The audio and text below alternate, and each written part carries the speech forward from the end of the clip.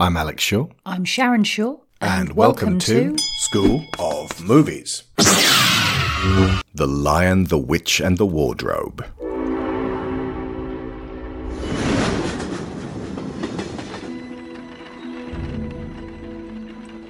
Mrs. McCready. I'm afraid so. The professor is unaccustomed to having children in this house. And as such, there are a few rules we need to follow. There will be no shouting or running, no sliding on the banisters, no touching of the historical artifacts. And above all, there shall be no disturbing of the professor. 96, 97, 98, 99, 100. Ready or not, here I come.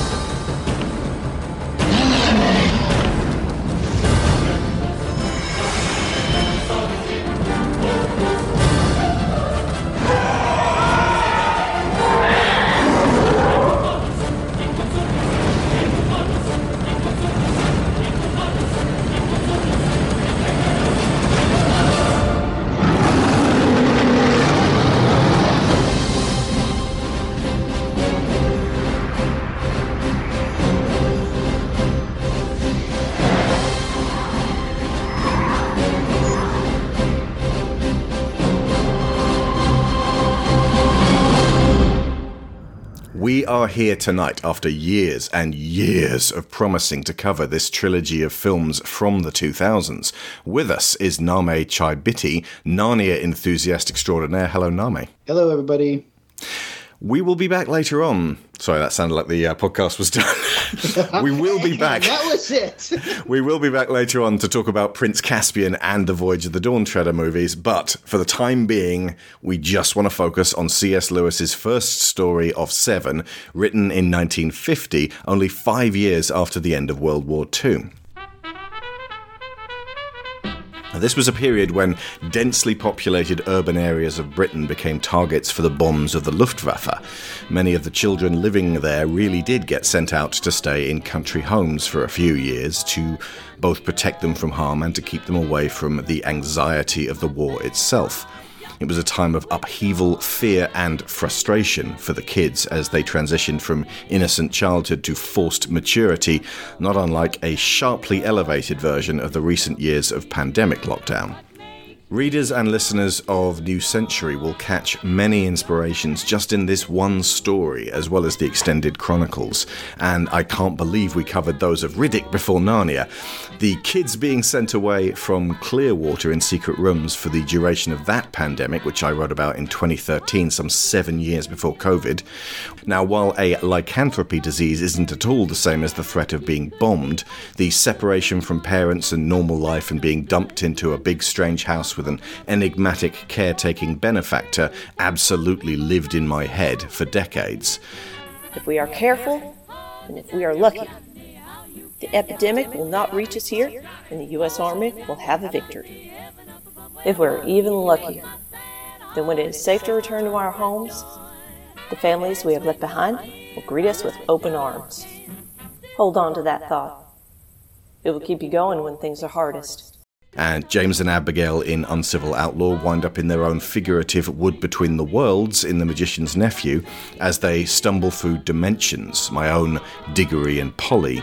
Abigail checked her compass and gazed out across a great plain which lay atop or alongside the path she had followed in our world. It would lead us back to this place's equivalent of Washington, D.C., the area where that lonely stone chamber dwelled. Pressing on through these woods could get us lost easily. We're lost already. I'll jump straight to the punchline on a joke that's kind of racist, but where the fuck are we? I still don't know. I didn't want to open up to that world sea, which looked the same as ours. Because an alternate Agent Lee and Mr. White with the exact same agenda could have come charging through. God, why didn't you take us to Autumn? At least we know those people will probably help us. Not answering this, I simply stood and waited. Because the only known wind door back to our world then turfs us out into the vault at Langley. She concluded, looking back again. We don't want to go down that road. And there is more than a hair of Morgrim in Captain Baltus. What can I do for you, Captain? Bacon and eggs all round, is it? Is she upstairs, downstairs, or out the back? If you tell me the truth now, you'll escape the hangman's noose. The fire lion from Tiger's Eye absolutely stems from Aslan. And then I feel him. A patting paw fall upon the leaves and the earth underneath. A splay of dappled light across the clearing before me, the scope of which is inverted and blurred. I hear his tread. Not upon his hind legs like I would walk, but upon four, at the apex of the hunt, or as we once were. This is the image of our beginnings, the sun haloing his great, flaming mane as he draws near, and looks down upon this fallen beast that I am. He is the Fire Lion. Peace, dear one. He breathes, his voice rich and resounding, echoing around the clearing in my cave. How are you here? I am so far from home. I never left you. And you are not so far from home as you think. Am I to live? All your life you have fought. If this day is your last, then you may count each one before it as a victory. My heart slows. He kisses my forehead and melts away as a new shape emerges. Just as the White Witch is threaded through the beguiling and terrifying, ageless, demonic goddess of Morg. The great leopard towers over me, far larger than one of her kind should be. Her fuchsia eyes gaze down into mine, searching for something. Her cowled, dark cloak ripples as the wrappings surrounding her body rustle and billow in the jungle winds. She leans down, her face close to mine. It is beautiful and fills me with dread. I fight all my urges to look away and instead meet this visage with my bold, upturned chin. I have explored and strayed from the firesides, and now the wilds will claim me. You are lost. She purrs in a voice that seems to creep around the trees, through the very earth and wood. And you are found. I shall call you Firebrand. My name is Firebrand, she says calmly and steadily, and I know it is the truth now. And of course, the nag has its roots in Bree, or Bree Ini Brini Huhiha, the titular horse and his boy from Book 3. Nobody forces me to carry them. I had come to brush you down. I don't need it. You don't want it. Never did get that stew I was promised. We had kind of a busy night. And nobody came to check on me. I'm here now. And oh look. Oberon produced a flask from his knapsack. Leftovers. So that's what I'm to be given to dine on. Leftovers. Listen, I'm not going to tell any of the others I came to see you. So you can either eat this delicious cold stew I made and accept a brush down, or I can walk out of here and you can stay dirty and hungry. Either way, I'll remove the corpse from your living area. I will take you up on your offer. Brush away, but don't you look at me. Oberon began his attendance of the horse, smoothing down the rough, matted and clumped coat with a pair of firm brushes that were too small for his great Aka hands and had to be delicately gripped between his fingertips. The nag contented himself with staring straight ahead. Each of them felt the warmth of the other, as Oberon worked at the knots of tension in those mottled flanks. So, you doing anything this weekend? No talking. Fine by me. Even the simple business of making sure you wipe the blood off your sword became a practicality baseline for our family that actively annoys Willow whenever they see it not happening on screen. They're like, just wipe the blood off! It's corrosive!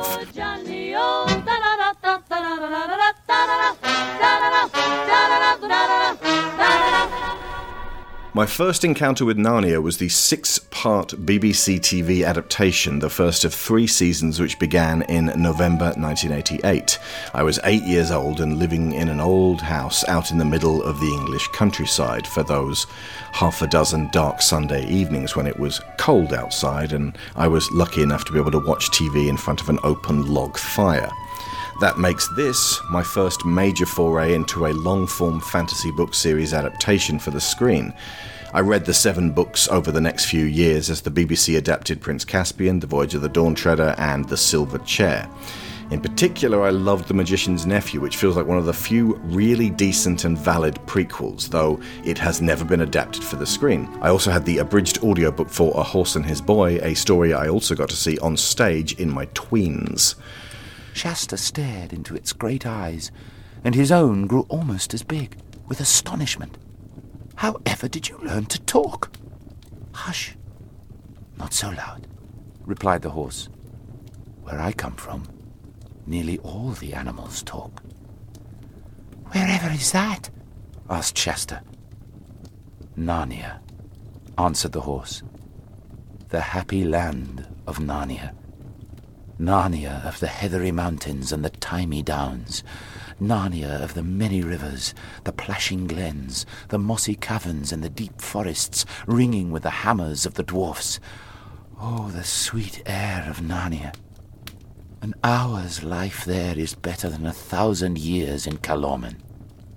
It ended with a whinny that sounded very like a sigh. I was knocked for 6 by the 7th book, The Last Battle. It was just a devastating finale. In particular, what was done with the character of Susan, which we will talk about on a future show.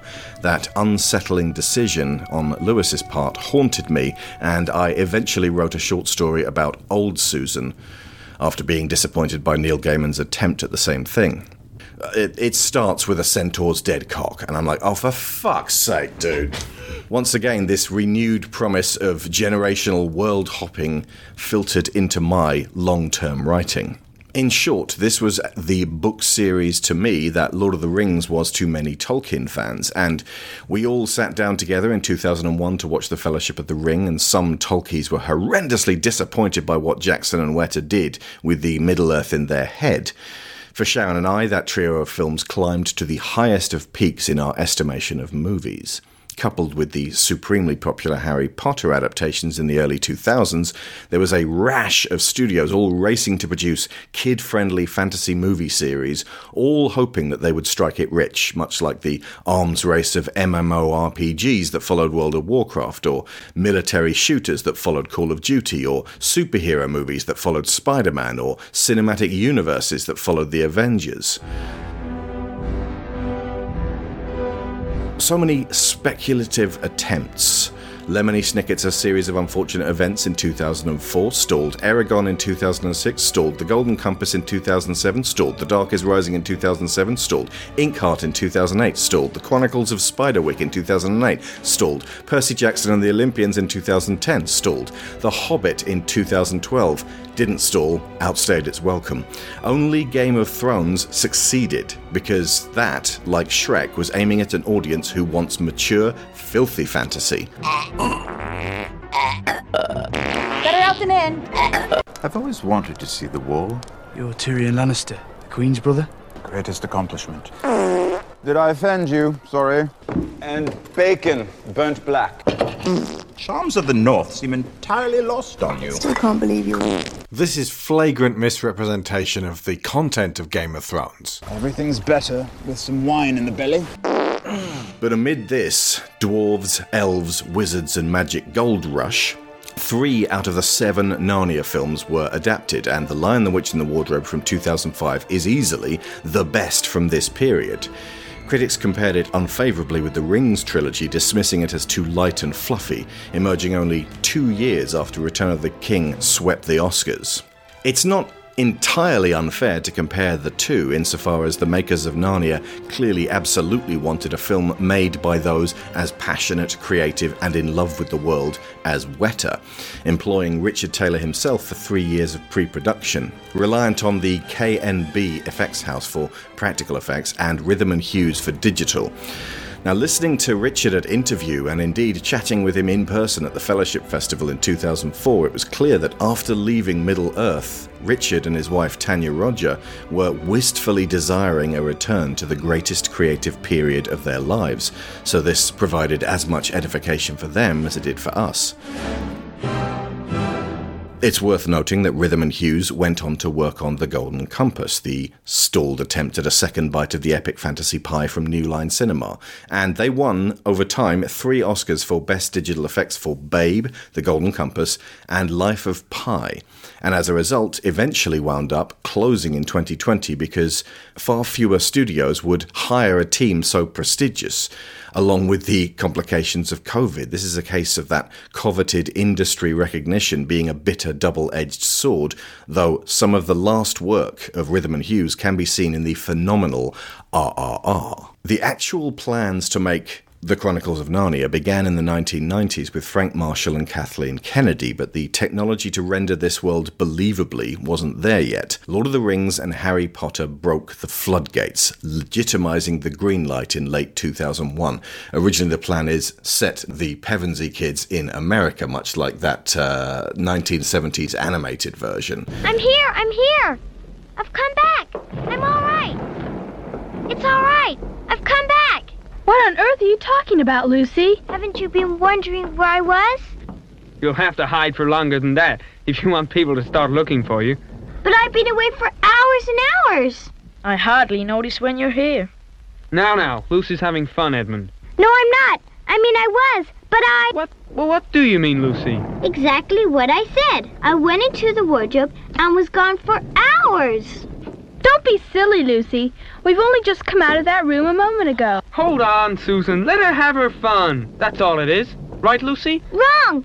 It's a magic wardrobe. Come, I'll show you.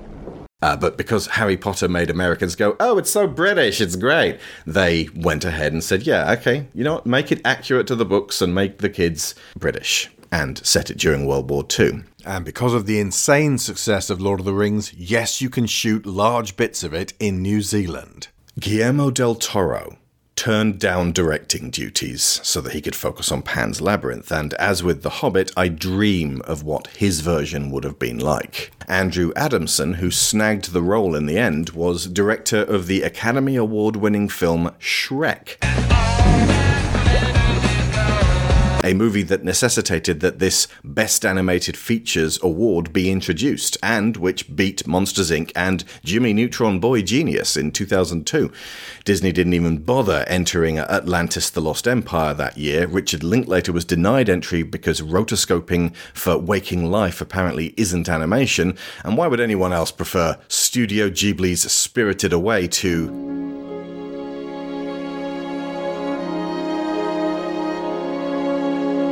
Checks notes, Shrek. It is, however, noteworthy that abiding green cultural footprint Shrek is one of the most elaborate adaptations into feature film-length story from a thin pamphlet of a kid's picture book about a gross, bogey-eating monster. But the actual wizardry that Adamson worked there cannot compare with quite how rich and detailed this fleshed-out version of Narnia that he and his team delivered here. This is everything I could ever have wanted, and if I'd seen it in 1991, aged 11, it would have been my favourite movie of all time, until I saw The Fellowship of the Ring 10 years later. In fact, some of the only films to challenge The Lord of the Rings in recent years in terms of how much I adore them include Captain America the First Avenger, Captain America the Winter Soldier, Captain America Civil War, Avengers Infinity War, and Avengers Endgame, written by Christopher Marcus and Stephen McFeely, who had the job of adapting the screenplay for The Lion, the Witch, and the Wardrobe. That this was only their second writing gig, and how they managed to spin the archaic wartime verbiage into believably natural yet not anachronistic dialogue is testament to their extreme talents. The fantastical land treated seriously as though it were absolutely a real place, taking a leaf out of Jackson, Walsh, Boyan's, Taylor, Rogers' voluminous book. The costumes by Isis Musenden could stand alongside those of Nyla Dixon, eschewing the dirt and subtle wear for entirely grounded earth clothes and suitably legendary armour and dresses in Narnia. The score may not be quite at the level of operatic perfection with Howard Shore's, but it is Harry Gregson Williams' crowning glory. Dreamlike, wistful, crackling with mystical anticipation, gutsy, bombastic, noble, and tear-jerking. It brings the emotional impact home. The film builds upon some very sparing descriptions in the book to expand the story in several ways, still taking half an hour less than the pretty much word-for-word BBC version, structuring this as an epic cinematic adventure that transcends its modest literary roots. It also goes about itself in full knowledge of how the other 6 stories in the series are going to shape up, with a sly reference to Bree the horse in Philip, the events of the magician's nephew being carved into the wardrobe, along with the significance of that wooden artifact itself, which is made from the wood of a tree planted with a Narnian apple by Professor Kirk when he was a child, having witnessed that new land's creation.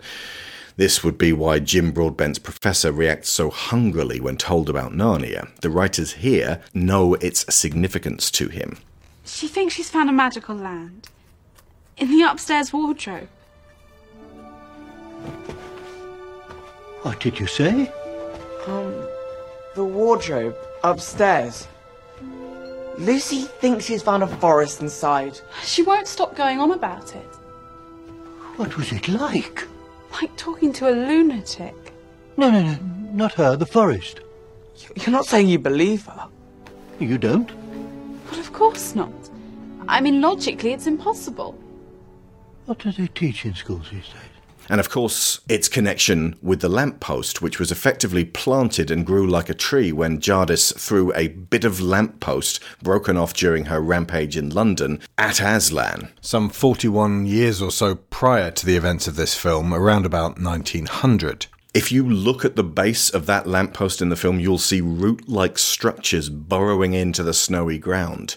As Willow pointed out, that makes these 2 artifacts from each dimension and intrinsically linked. They're like exchange students, hence the portal in and portal out. Adamson's goal was not necessarily to faithfully adapt the quaintly antiquated English mannerisms of the novel, but to convey how he felt reading the book as a child. A manner C.S. Lewis has always had a great respect for, being of a wise disposition, calm yet passionate, deriding the sneering apathy that Lewis observed in people who were trying far too hard to be grown-up. And yet there is such a playful edge to the seriousness with which events are handled, and so much of that comes down to the casting of the kids. William Moseley as Peter, Anna Popplewell as Susan, Skander Keynes as Edmund, and especially Georgie Henley as Lucy perform as nuanced, authentic versions of their characters, never leaving us in doubt as to what's motivating them. They imbue the production with distinct flavours of anxiety, discomfort, peevishness, overwhelm, warmth, and wonder. One need only watch a few minutes of them talking behind the scenes to observe how close they were and how exceptionally, seemingly effortlessly, but in reality attentively and respectfully, Andrew Adamson handles working with child actors.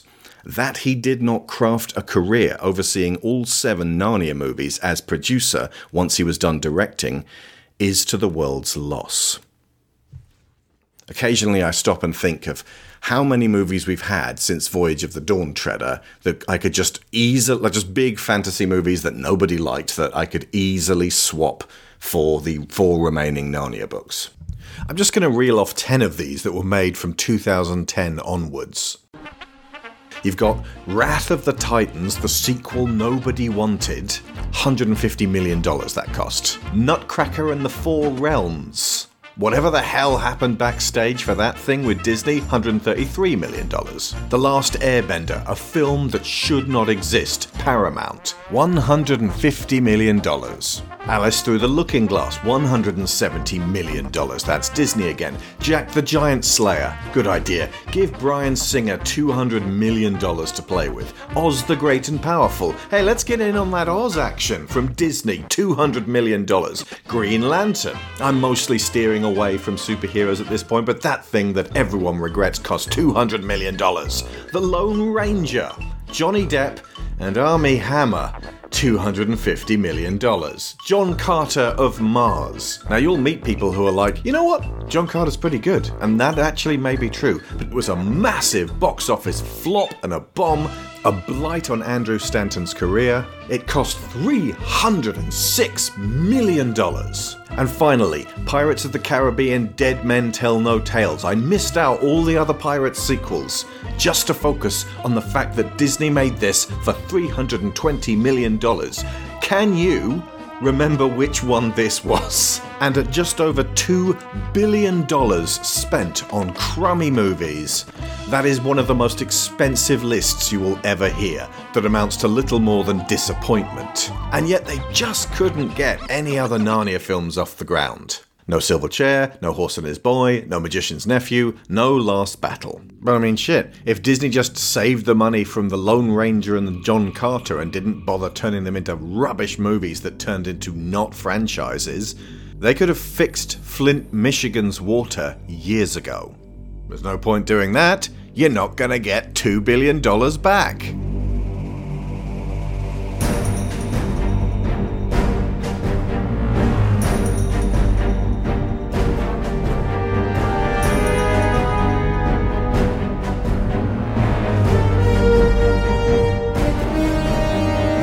We begin with the crisis in the bombing of London. Now, what does this expanded scene achieve? Because it's like one half sentence in the book, but they actually start off much bigger here. And what does that achieve? The movie takes time to kind of display what a real war is. And the kids throughout, you know, the reality of the movie and the fantasy of the movie know that it's dangerous and that you can't mess around with it. If this was if it was set in modern day America where these kids have no context of what a war is, the characters could easily be all like, oh, whatever, this is all make-believe, it's all fun, we're going to fight each other. But you juxtapose the bombing of their homes, and now, you know, when they go into the fantasy, they have, you know, attackers that are out to kill them. It's not the first time that that their lives have been attempted on. And it's a great way to teach the audience and to teach the kids why this is why you want to avoid it. The significance of having a bit of extra pre-Narnia, certainly pre-Professor Kirk's house, for the kids and giving them an opportunity to interact is quite important, because the book throws you very quickly into their new scenario. We don't really get a sense of what they're coming away from, and given that the feel of the book, obviously it is written for quite young children, and it having that sense of escapism is important. But it does, I think, give it a slightly heavier feel if you get an outline of what it is that they're escaping from. I was initially introduced to this book at the age of 8. But yeah, so I essentially moved from RAF bases and estates to a North Yorkshire village, much more rural and remote, and was feeling very isolated from what I'd left behind, which was a very different experience. And the teacher at my new school read us The Lion, the Witch and the Wardrobe. Nice. So this absolutely was my Lord of the Rings. This was my sort of... This and The Weird Stone of Brisingamen, which she read as later the same year, were effectively my introduction to fantasy children's fiction, although I was already pretty into like mythology type stuff. And this was there's mythology type stuff in stories set in England too, which felt quite good. I was homeschooled, and my mom read me the first few books as part of kind of like our English curriculum. But they only made like literary guides for the first 3 or 4. And so my dad is a huge fan of these books. And so when my mom stopped reading because it was time to move on to other material, he's like, all right, I'm going to read you the rest. And like I have very clear memories of him reading Horse and His Boy to me, and pretty much all of them. You know, so it was kind of a joint effort by my parents to get these stories told to me. I saw the BBC adaptations. I saw them on VHS that my grandma had. And then this movie came out. I would have been 9 when this movie came out, so it's kind of the same time for you guys with the BBC. I just loved the fact that it was kids. You know, that's just, it brings in the kid audience, that it's heroes that could be us. These kids aren't like chosen ones. You know, there's a prophecy that they fulfill, but these are really just the kids as they are. I thought when I was a kid that Edmund in the BBC version was really difficult to like when you're young, because all you see, you have a very strong sense of justice, and all you see is that he's a little sneak. You know, the actor tries his best with a loathsome character. Lucy, you must talk to us. Why don't you admit it was all a story? You know I don't lie. I never lie. It would be the easiest thing in the world to say I'd made it all up. But I didn't. So I shan't. Found in new countries in the cupboard lately. But Skendar managed a real vulnerability from Jump Street with this, and Willow kept sticking up for him whenever Peter was trying to sort of get him to fall into place, and even if it was just for his own safety, Willow interpreted that as bullying. It comes down to the fact that he stopped at the beginning during the bombing raid, as everyone else is running to the shelter, to get what appears to be the only photograph of their father, and try to rescue it from the house before the house becomes a ruin.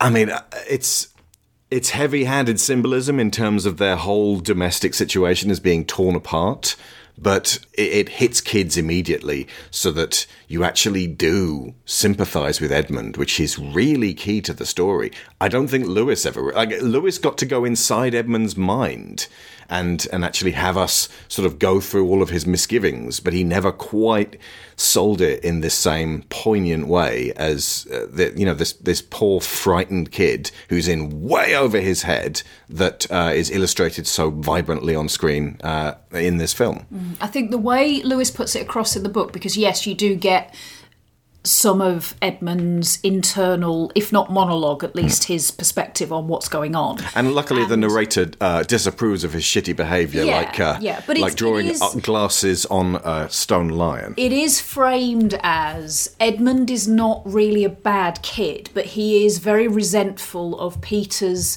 leadership position. And this, I mean, through reading this and Enid Blyton books and loads of other stuff that was written for kids around this time, Ninja Turtles. There really is this irritating tendency that the leadership role tends to fall to the oldest boy, regardless of what leadership qualities he actually has. So that sort of the younger people bristling under that sometimes undeserved authority is not an unusual character dynamic. But I recall a section, I can't remember exactly what's going on around him, but Lewis does say Edmund is not a bad person, and he's not doing this because he wants to hurt his siblings, but he is resentful of Peter and wants to get back at him, and he genuinely doesn't really understand the magnitude of what he's pulling them into. Yeah. I have a very paralleled relationship with my brother. I'm the oldest of 5, and the middle one, he would always come into conflict about like who was better to be in charge, and he kind of had this resentment that I was born first because he felt that he should have been. This is all water under the bridge now, thankfully. Good. But I definitely recognize not just a sympathy for Peter, but a sympathy for Edmund, because I'm like, oh yeah, I know. I haven't lived that, but I've seen that up close, and I get it. You know, there's especially for Edmund as the character, because he misses his dad a lot, and he has this hang up about Peter where he says, "You're not Dad. I don't want my dub brother to like fill that role when I want him to be here." It's very in the vulnerable. book again. That was never made clear. He's not necessarily a fighter pilot. They added that for the movie to just to heap extra pressure on the kids, and it's an inspired decision. There's also when they're saying goodbye at the train station. I noticed this when we watched it. Their mother is particularly, I wouldn't necessarily say affectionate for a given definition of affectionate in Britain in the 40s. But she is much more maternal and like connecting with Peter and Susan. And I don't think she even says goodbye to Lucy. I don't think we see that happen. I think she kind of briefly says something to Edmund, but it's essentially do as your brother tells you. And it did make me wonder if they have a split dynamic in their family where their mother is closer to the older children and their father was closer to the younger ones, and therefore they are suffering more for his lack than anybody has really clicked. Although Peter is also obviously suffering, he just does that suffering in silence thing where he'll never complain about he's almost like Aragorn after Gandalf's fallen. He's got that kind of, oh Christ, now I'm the leader going on. There's a couple of little touches here, just in these opening sections, which are absolutely inspired. The photo is incredibly authentic. It actually comes from the editor of this film, Sim Evan Jones. It's his father. He actually did fly fighter planes during World War II, I believe, which is quite astonishing considering the age gap. I believe that's the actual picture. What does their mother, who in the books was never named but is now called Helen, what does their mother Helen say to Susan? Be a big girl. Be a big girl. Which obviously affects her for this movie, but far more than that has a knock-on effect in her later life.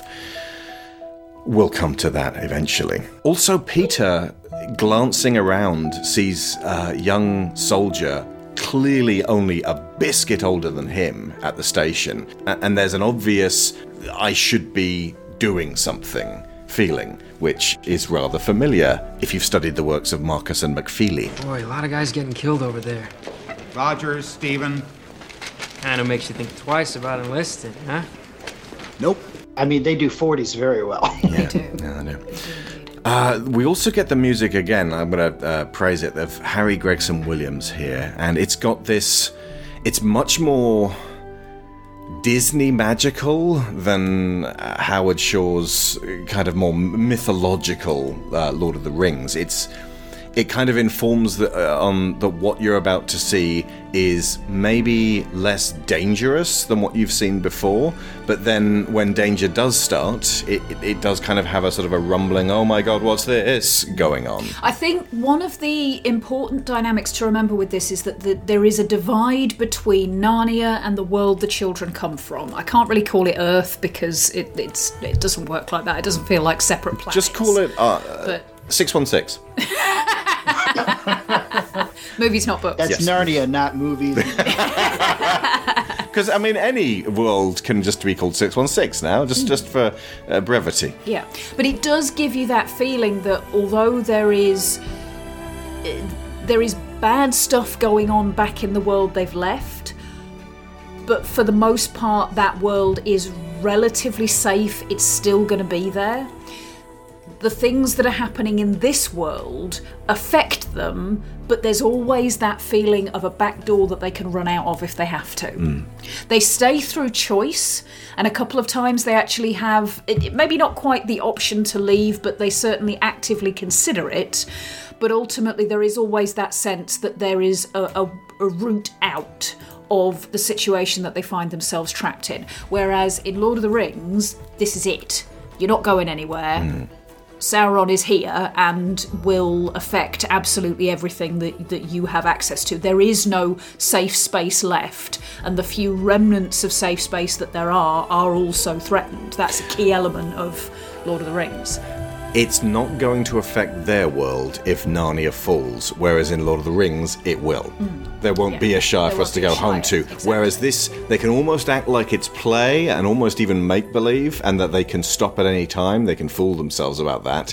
But does mean that their choice to stay and help the Narnians is one of nobility rather than just, well, I've got to because otherwise my home's going to get trashed. And it is paralleled by the war that's going on back home that they are too young to be a part of. They can't do anything for that, but they can help here. Exactly. So they are metaphorically connected, but not literally. The hide and seek was something that Adamson said he dreamed up as a way to get Lucy exploring, but that's totally in the BBC one, isn't it? I don't think so. I don't think they're actively playing hide and seek. Oh, no? Lucy runs off and then comes straight back in and says she's just been to Narnia. Right. And they're like, oh, poor Lucy, hiding and nobody even realised you were gone. Right. I think she was just wandering at that point. Yeah, because the original conceit is that they're exploring the big house, right? But when Lucy steps into the room with the wardrobe, this was part of the trailer, and it just stilled me. The slow-mo, the music that Gregson plays here, this sort of, the flute rising up, and the quiet tinkling sound of, something is happening here. It's conveying to us, we, the makers of this film, are just as excited as people who read the book when they were kids, that this is now happening, which is a wonderful thing to experience when you have an accord with the people presenting the movie to you.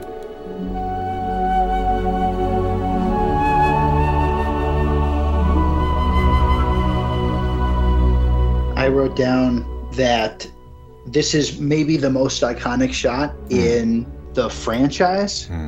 When people will depict Narnia very briefly, they'll show a little girl and a wardrobe with the door opening, and that is so mundane. They're in an empty room. It's kind of a fancy wardrobe, but it's antiquated, it's old. This little girl is unassuming. There's nothing, she's not wearing a crown. There's nothing very powerful about the image at all, but what it leads to and what it represents, and the that little drop of imagination, it is one of the most iconic images in fantasy. And that speaks to the power of the idea. Go in here, there's another world. I'd say it's juxtaposed with the most powerful image in Lord of the Rings is the ring. Just a real close-up on the ring sitting there, needing to be dealt with. It was a masterstroke here of actual production decisions. Adamson decided that rather than show the actress Georgie Henley, here's the sort of studio we've made it up to look like Narnia in winter, blindfolded her and carried her through to her spot, and then allowed her to take off the blindfold and then react to what was happening, what was unfolding before her as and that exploring and all of that wonder as she's looking around, that is absolutely Georgie. William Moseley pointed out that it's baffling to him that so much detail went into the set design, like, the little bits and bobs of Mrs. Beaver's sewing machine and just things like that it seemed like no one's going to notice them on screen, and it felt like almost unwarranted that all of this lavish detail was put on show just for the kids, completely missing the point, William, that if it convinces you that you're in Narnia, you'll convince us. And it worked so well that the few times the CG goes a bit ropey in this, it's not necessarily the animals or the mythical beasts, or trying to show you massive vistas. It's the composite work. Occasionally you'll see the kids moving around, with the camera moving around them, and there's like that slight distance removed from where they are because they're actually on a green screen. And these shots are almost irritating to me because everything else in the film is telling me they're absolutely there. So it's almost like the composite shift is lying to me and trying to tell me that they aren't there. So far from being really a mistake, it just feels like, I know they're there. Why are you pretending that this is a movie? Oh, wait, hang on, it is a movie. And I think that comes down so much to the fact that there's a lot of close-ups of these kids and they are very physically expressive. We've all seen movies where kids wander through with just vacant eyes, not really knowing what's going on, and they sort of get bribed in candy bars by the director. These kids really thought about how to convey this. And again, Adamson worked with them individually to bring out the best, richest performances, which is really, really hard with young actors. That whole thing about never work with animals or kids, never work with CGI animals, and have kids as your focal leads. That's a really good point, actually. There are so many scenes in this where I kind of forgot that this was just 4 kids on a set. Yeah. Because the apparently adult animals aren't really there. Yeah, they're like James Gunn's Rocket Raccoon. Either they're a person in a sort of a full-body green suit crouching behind a stuffed beaver, or there's nothing there at all. Now, James McAvoy as Tumnus. This, I think, was... Just hearing they're going to make this as a movie, I was like, oh God, what are they going to do with Tumnus? Because obviously when we watched it in 1988, it was like, oh, what a sweet old man with his little goatee beard who's inviting this little girl back to his house. He doesn't have any kind of shifty secondary designs for this particular encounter, does he? If you don't cast it right and if he doesn't perform it right, it's going to be fucking flesh-crawling. Somehow, the fact that James McAvoy is young at the time was relatively unknown, and performs everything incredibly authentically. And there's an innocence about him that actually steers you away from that particular dark way of thinking that he's grooming Lucy. And the way Adamson put it, he is a citizen of Poland, Nazi-occupied Poland, that has just found a little Jewish girl. That's the energy that's sort of radiating off him. And it's his internal conflict that powers the tension of the next bunch of scenes, rather than just feeling like, get out of here, Lucy, he's a traitor. You feel for him rather than resenting him for lying to her. It's all in his face acting. He's got this conflict of, I haven't told anybody yet. And as a kid, I can kind of get confused on the details. Is he in the pocket? Is he thinking about it? Did they threaten him? But you can see, and he tells you when he's upset that it's something that he's in the middle of doing. And Lucy invites him to not do it. And he's like, oh my gosh, I don't have to do it. And that frees him. And in doing so, it frees her. And they almost get away with it. Yeah. There's also a way of delivery, which I think began to develop in the 2000s, because I noticed it more and more as time went on. If you compare this with the very received line readings in the BBC series, everything's a little bit too quaint and jolly-ho. It's sweet, but it never really feels like they are them. Well, this is delightful. Delightful. I've never seen a human before. Let me introduce myself. My name is Tumnus, and how did you get into Narnia? Narnia? What's that? Why, it's where we are. This is the land of Narnia. All that lies between the lamppost and the great castle of Cair Paravel on the Eastern Sea. The castle of what? Cair Paravel. I don't think you should worry. There's only one of you. And you. You've come from the wild woods of the West. No, know. I got in through the wardrobe in the spare room. Oh dear, if only I'd worked harder at geography when I was a little fawn at school. You'll think me very ignorant, but I've never heard of the city of Wardrobe, nor the land of Spare Oom. It's just back there, I think. It's summer there. And winter here. It's been winter in Narnia for ever so long. And we shall both catch cold if we stand here talking in the snow. Oh, daughter of Eve, from the far land of Spare Oom, where eternal summer reigns around the bright city of Wardrobe, how would it be if you came and had tea with me? I've never taken tea with a fawn before. Well then. Really, I suppose I should be getting back. But it's just round the corner, and there'll be toast, and sardines, and cake. But with Tumnus here, he's got goat legs, but the way he's speaking is so personable and so unaffected by attempting to be, I'm a mythical creature, that you kind of buy into it and you're beguiled the same way that Lucy is. This also stems from Jardis's behaviour with Edmund. If you compare it to, say, the original Mr. Tumnus, who in the BBC version is shifty as hell and immediately untrustworthy, and the witch is a clear, obvious child-murdering monster, and you're like, Edmund, are you unintelligent?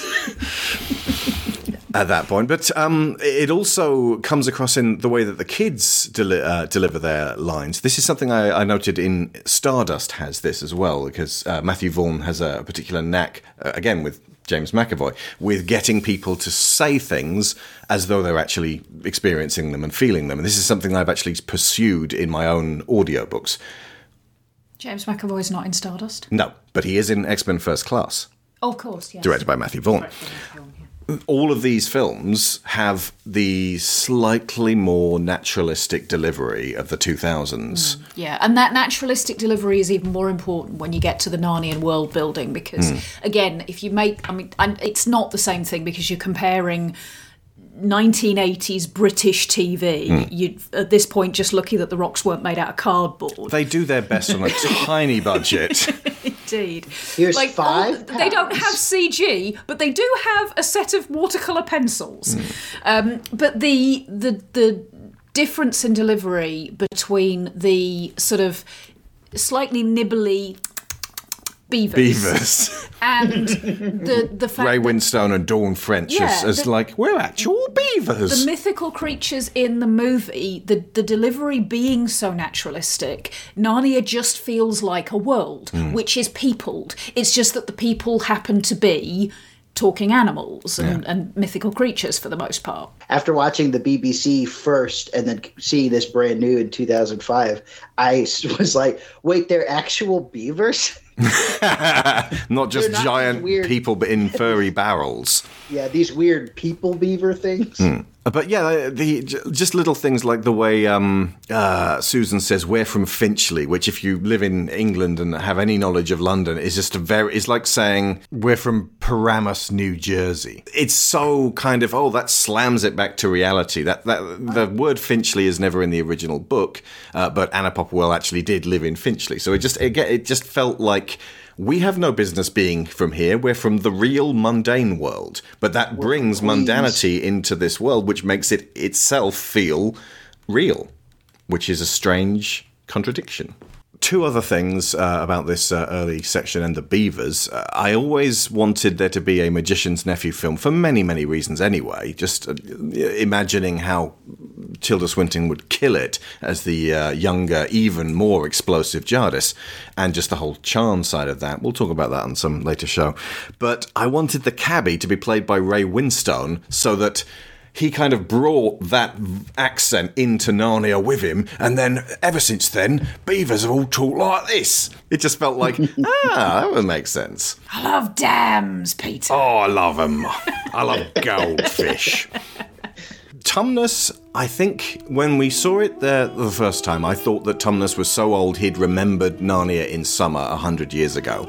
This version, being played by James McAvoy, makes me think that he had, in fact, received stories about what Narnia was like, but much like Game of Thrones, it's very much a winter that just goes on and on through lifetimes, and he is not a sweet summer child, he is a winter faun. I do think you could take it either way, because yes, it is entirely possible that he has literally never known what spring and summer are like in Narnia, and all he's known is this winter. But he does have a couple of lines that do suggest that he's been around in this for a long old time. Like I think he says to Lucy that she's the nicest person he's met in 100 years or something like that. They do. There is a line in The Horse and His Boy that says that Tumnus, who then becomes Lucy's royal advisor, is getting on a bit in years and starting to grey, and that's only what, 8 to 10 years after this, so that would suggest to me, since James McAvoy is still what I would call relatively young, that he ages like a person. Yeah, or like an elf maybe, so they're a particular age for a like very, a pear. very long time, and then Absolutely they get fine, really like a rock old, and really then mush. quick. Ripen, ha ha ha. Well, the perspective is sad no matter how you look at it. Absolutely, yeah. He has a sort of a desperate need to transcend this grip of winter. Yeah, if he was around for the last summer, then that's still 100 years of winter. Yeah. And if he has never seen a summer before, that's still 100 years of winter. Yeah. And I'll go back to the thing I said about Nazi-occupied Poland. This is baby's first Hitler, or specifically baby's first fascist. It feels like you could look at Star Wars, which came obviously way after this, and go, oh, the Empire are kind of like Nazis. They're literally also, their troops are called stormtroopers. And obviously Vader is based on a Gestapo agent. But this really dwells on little people in a frozen grip of a fascist autocracy. The which won't allow anything to change, and everyone is frightened. I would say there's a very obvious reason for the distinction between the two. Star Wars and the Empire is America's view of the Nazis. From a distance, on a movie screen, we get the aesthetic, but we don't really get the feel and the guts of what they were doing. This is a European perspective on that, living in it, sitting in it, seeing it every day. And just after it. Yeah. Yeah. Yeah. So it felt like Lewis was, okay, so how do we explain what just happened to kids who were maybe a little bit too young to really understand 5 years ago? This is what was being attempted, and it's a really authentic version of the frozen grip of fascist rule. It's just so unconducive to change, to individualism, to personality, to fearlessness, to art, to joy. It's antithetical to everything that is good about being a human being. Yeah, and that or indeed a beaver. insistence as well, that it has always been this way and it will always been this way. It's entirely possible that this winter has not been going on for 100 years, but the witch has told everybody it has, and that it will continue ad infinitum. Yeah. Oh, I should go. It's too late for that now. Such a terrible form. Oh no. You're the nicest fawn I've ever met. And I'm afraid you've had a very poor sampling. You can't have done anything that bad, eh? It's not something I have done, Lucy Pevensey. It's something I am doing. What are you doing? I'm kidnapping you. It was the White Witch. She's the one who makes it always winter, always cold. She gave orders. If any of us had to find a human wandering in the woods, we're supposed to turn it over to her. But Mr. Tumnus, you wouldn't.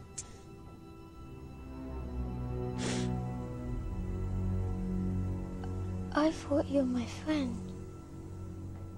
It's always frustrating when Lucy comes out of the wardrobe and her siblings disbelieve her. And I love the fact that they juxtapose that by having the older kids talk to the professor and him schooling them in logic in a kind of okay, right. And this is they almost breeze over these lines in the film because Broadbent handles them in such an easy fashion and is so sparky and interested in what's going on, as opposed to the slightly dismissive professor as written in the book. The girl in question never makes stuff up that she insists is real. That's not what she does. She also is a very truthful girl and never lies. And one can see just by looking at her that she is not mad. Ergo, logically, she must be telling the truth. Susan counters that with, yeah, but she was only in the wardrobe for a few minutes. And, you know, she claims she was there for an afternoon, which, to his mind, corroborates her story rather than confounding it. It's that whole, why don't they teach children logic in these schools? Is one of my favourite lines ever. Yeah. Oh, in this, it's what do they teach in these schools? Yeah. But why don't they teach logic is a really great way of saying, use your cheese box. Does this person have something to gain from lying to you? Which can help in both directions. If they're on the internet telling you how to get rich quick, but only if you join their seminar for $2,000, they're lying to you. Because logically, one must assume they have discovered how to exploit desperation. But also, the kind of logic that Professor Kirk is able to employ is a multi-dimensional kind of logic that the average person would not think of. Susan at this point is thinking like a very normal person. Yeah, nobody would blame her in our cold reality with what she's saying, but the professor's logic is more of a people's logic. It's like, all right, put aside the science. Let's not talk about that right now. Let's talk about who she is, and let's talk about who Edmund is. And if you know anything about these two kids, which one are you more inclined to lean towards? Yeah. They have a choice in this regard, rather than simply you believe or disbelieve Lucy, because effectively you also have Edmund's testimony, which you're told, from Lucy's point of view, should corroborate her story, but he in fact goes in the opposite direction and says it was just a game, which upsets her even more. Indeed. And the other approach that the professor takes to it as well is the extension of the once you've eliminated the impossible, whatever's left, however improbable, must be the truth. We've been watching a lot of Sherlock recently, and I do wonder what Sherlock would have made of this particular story. I mean, I think he would have jumped to the conclusion that the girl genuinely believes she did see this, which points to a delusion. Yeah, and brought on by something in the wardrobe. Well, possibly, or simply the fact that she has been... She was high on mothballs. I mean, I think Susan's assumption is that Lucy has been seriously upset by the fact that they've had to relocate, and that's what's causing her to make up this story. Yeah. It's not an irrational assumption from somebody who is trying to be a lot older and more educated than Susan actually is. Yeah. And now to the White Witch. We've jumped back and forth a little bit because Edmund also gets into Narnia, and unfortunately his first port of call is a lot less warm than Lucy's. Barbara Kellerman, who played the original White Witch on the BBC TV version, played it extremely broad, very straightforward, angry villain that every child watching would immediately mistrust and be scared of, and she was just right for the tone of that particular show. Watching her now is laughable, but I think almost she'd invite that in a kind of it's supposed to be big and huge, so that you can kind of go, what are you doing, Edmund? And what, pray, are you? My name's Edmund. Is that how you address a queen? I beg your pardon, I didn't know. Your Majesty. Not know the Queen of Narnia? You shall know us better hereafter. Well, answer my question, what are you? Please, Your Majesty. I don't know what you mean. I'm at school. At least I was. It's the holidays now. But what are you? What are you? Are you a great overgrown dwarf that has cut off his beard? Oh no, Your Majesty. I've never had a beard. I'm a boy. A boy? Do you mean you are a son of Adam? I see you are an idiot, whatever else you may be. Answer my question once and for all, or I shall lose my patience. Are you human? Oh, yes, Your Majesty. And how, pray, did you come to enter my dominions? Please, Your Majesty, I came in through the wardrobe. What do you mean?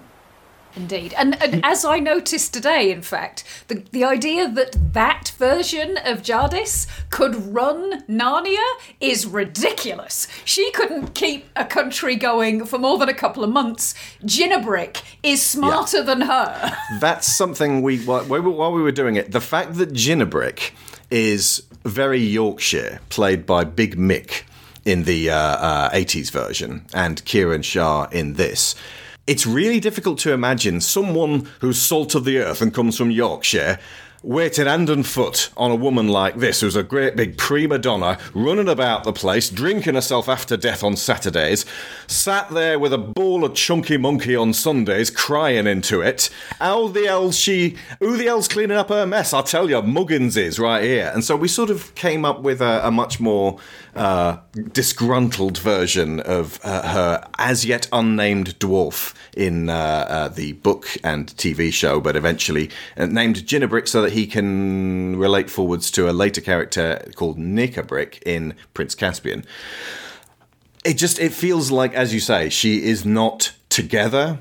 She is not really good at organising stuff. The only thing that you can really point to is Hitler was also a rabid maniac. Yes. He had a lot of lieutenants who were scared shitless. Indeed. And she's got that black hair that's kind of plastered down. Yeah. She doesn't have the moustache, but, you know, the hair. Right. But there is also a little bit of a sense of, and I don't think this really plays through with Tilda Swinton, although it's kind of there in the background, but that feeling of, and I think it's outright said at one point by Mrs. Beaver, she believes she has the right to be queen in Narnia because she claims she is descended from humans, which she's not. So there is also this sort of human supremacy thing going on. This was the first big role I'd seen Tilda Swinton in. I think the first time I actually saw her ever was probably Vanilla Sky. She plays the red-headed lady who runs Aperture Science at the end. Everyone tells me how much fun Constantine is, but when I went back to it, it was not, except Tilda Swinton as the angel Gabriel, who is this kind, like, at one point she's standing on Constantine with bare feet, and just sort of, she has cops very similar officious attitude to what she does here. This is kind of her role of a lifetime. She is absolutely on the cold version of Fire here as the White Witch. She is encapsulating one of the greatest literary and on-screen villains of all time, who preys upon children and is believably manipulative with alternating warmth and emotional distance. Like, she makes herself available to Edmund and then pulls away in a way that an abusive, manipulative parent would. She is insidious. And again, this really sort of worked in my mind as they have really done their homework on how to convey this in the most how would this actually be way, with none of the almost pantomime shouting of Kellerman, who again was just right for that particular role and also scared the shit out of me, so she did her job. Indeed. I am eager to know all about you. You are here alone? There are no others with you? I'm not sure, Your Majesty. I have just a sister. Well, in fact, I have a brother and two sisters. 2, 3, 4. 4! And where are they? These other 3 humans? Can't say for sure. I should so much like to see your brother and sisters. You must bring them to me. All right, I'll try. Because if you brought them to me, I should give you more Turkish delight. Oh, give it to me now. But I can't. The magic will work only once. It would be another matter if you were in my house. My magic house. I want to go there now. I want more Turkish delight. It is a lovely place, my house. Except for one thing. I have no children. I would so much like a nice boy I could bring up as a prince. He would be king of Narnia when I'm gone. He would wear a gold crown and eat Turkish delight all day long. And as you are much the cleverest and handsomest young man I have ever met, I wish to make you the prince when you bring the others to visit me. I could bring them another time. But once in my house, you will forget everything. No. Can't I have just one piece of Turkish delight to eat on my way home? No!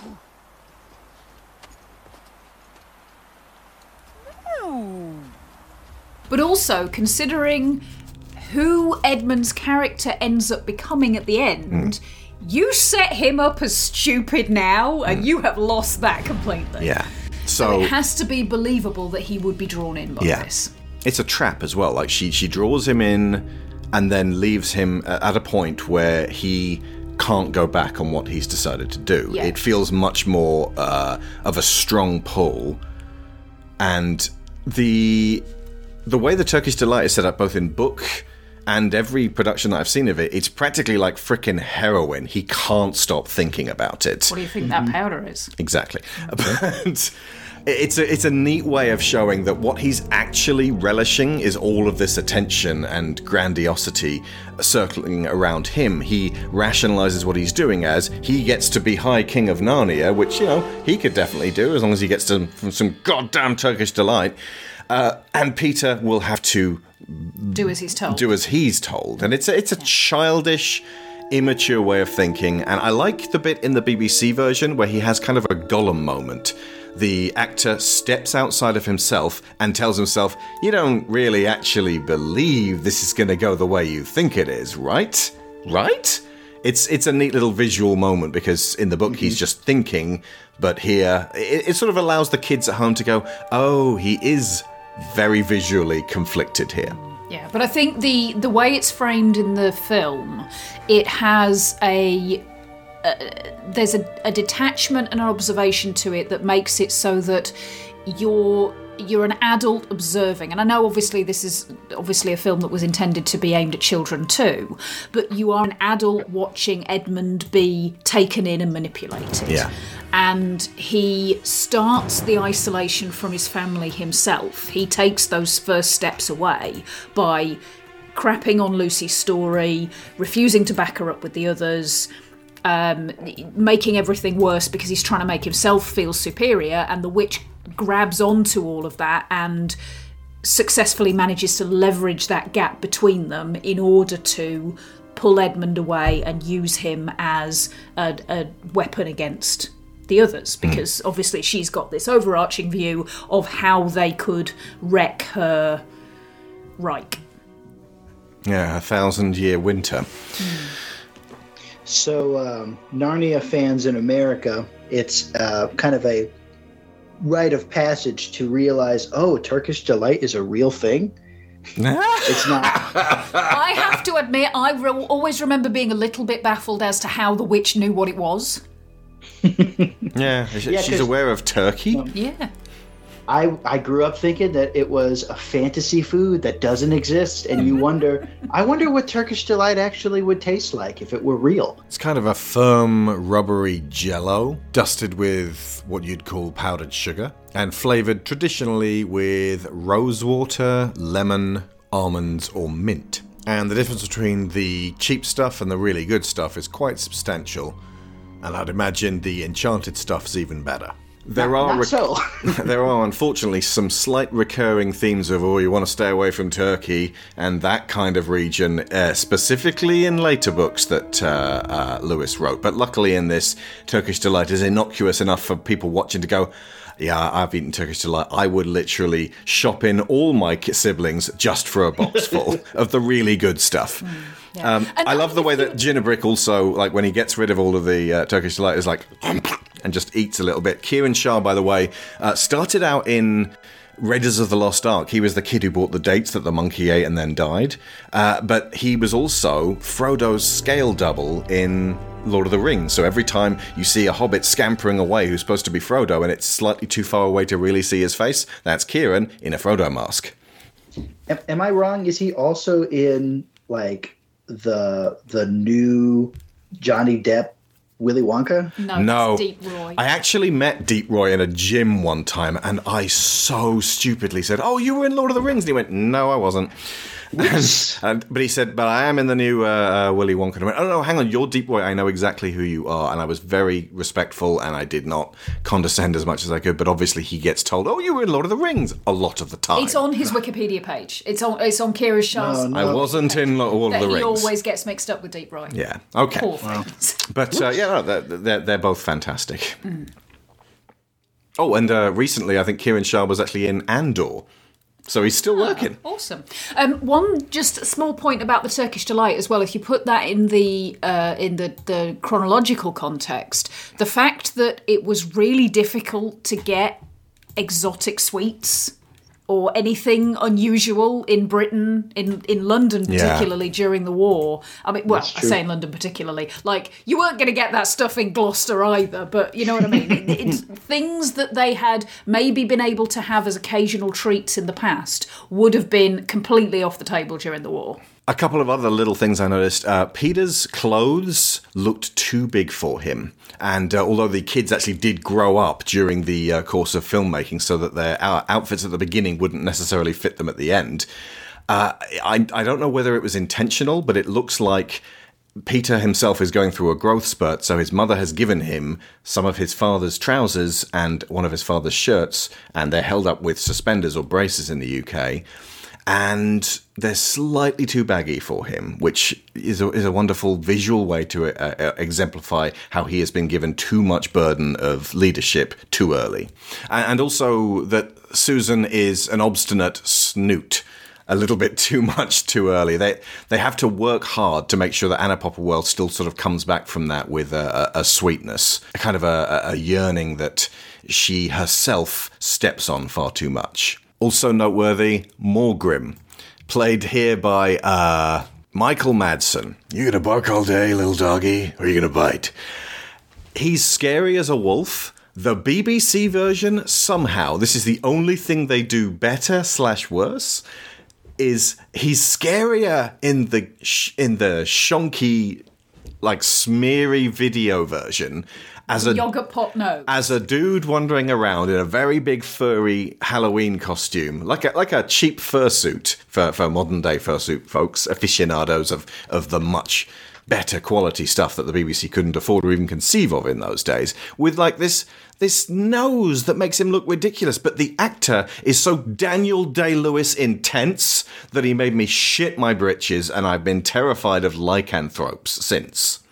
I'm so glad that you said this, because when on the BBC tapes that I watched, they would end the first tape with the letter proclaiming what Mr. Tumnus's crime. Oh yeah, and it's signed by the head wolf, and you guys know he like roars the camera, and it was so scary. I was like, nope, I'm out. Goodbye. Nope. The Fawn Tumnus is under arrest and awaiting trial on a charge of high treason against Her Imperial Majesty Jardis, Queen of Narnia, Chatelaine of Cair Paravel, Empress of the Lone Islands, etc.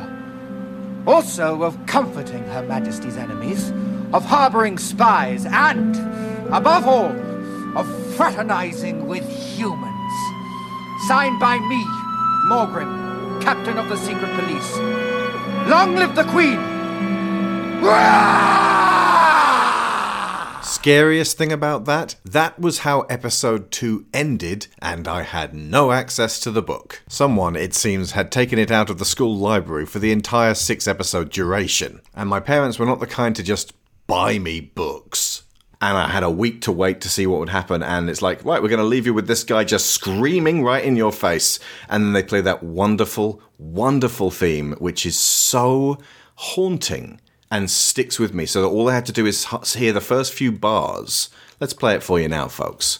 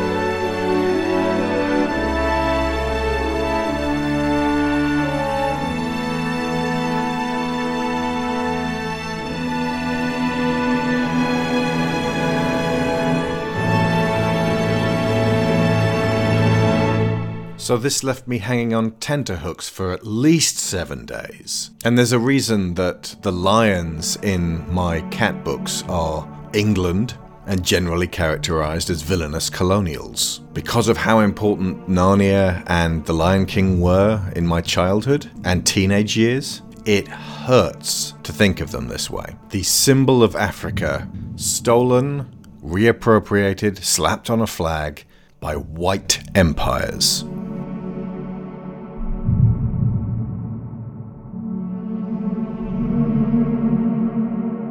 But as a wolf here, a CGI wolf, he's scary, but it's almost like he's like, oh, we're tired. Like, he's a lot less mortally terrifying to me as an adult, maybe. I don't know, maybe just because Michael Madsen's voice sounds oddly comforting. Also, as you've got older, you've probably figured out that wolves are not half as bad as they're painted in stories. Yeah, also that wolves are less scary than werewolves. This guy was unhinged. Yeah. It's worth noting that when Morgrim and his wolf boys close in on the beaver's house, it pans up to a vertical shot of all of them sort of hanging around this big dam igloo type thing. And they had to CGI out these good boys' tails because they looked so happy. And they had to add much more motionless and sort of hanging limp or irritably swiping tails to make them actually seem like they were malevolent, because these were just too good as boys. And they were having the time of their life, which is great. You love to hear that about dogs that help out on film sets. I love how many real animals were used. Yeah. Like, when I'm looking at that wolf chase, I'm like, oh, those are real. You know, and they've tampered with things like the tails, as you say, but it's very convincing fantasy. You don't notice that. I'm having to literally set the scene so people can see the one tiny break which isn't real. This is why just going out of their way to add practical where they could was just an inspired decision, and absolutely it stemmed from similar productions like Lord of the Rings. When Tumnus plays that Narnian lullaby, Harry Gregson Williams came on set and actually played the song he'd composed for that particular moment, and everyone's spine tingled. So we got a really authentic version of that scene. And when Aslan is dead on the stone table later on, the two girls got given a mortifying, literally, incredibly upsetting dead lion to cry over, rather than just, here's a green sack, we'll CGI him in later. So everything that comes out of them is absolutely entirely authentic for making you feel like they're actually there, and they're actually, in this case, mourning something that's too beautiful almost to live. And Adamson was very careful with the kids. He didn't upset them on purpose to make them cry. At one point he needed Lucy to cry, and he himself was trying to cry so that she would empathise with him, but it turned out in the end Anna Popplewell can cry on cue, and so convincingly that she got Georgie into that state of mind. And getting people upset is something I've had to do as a director myself. It requires care going in, and it requires care coming out.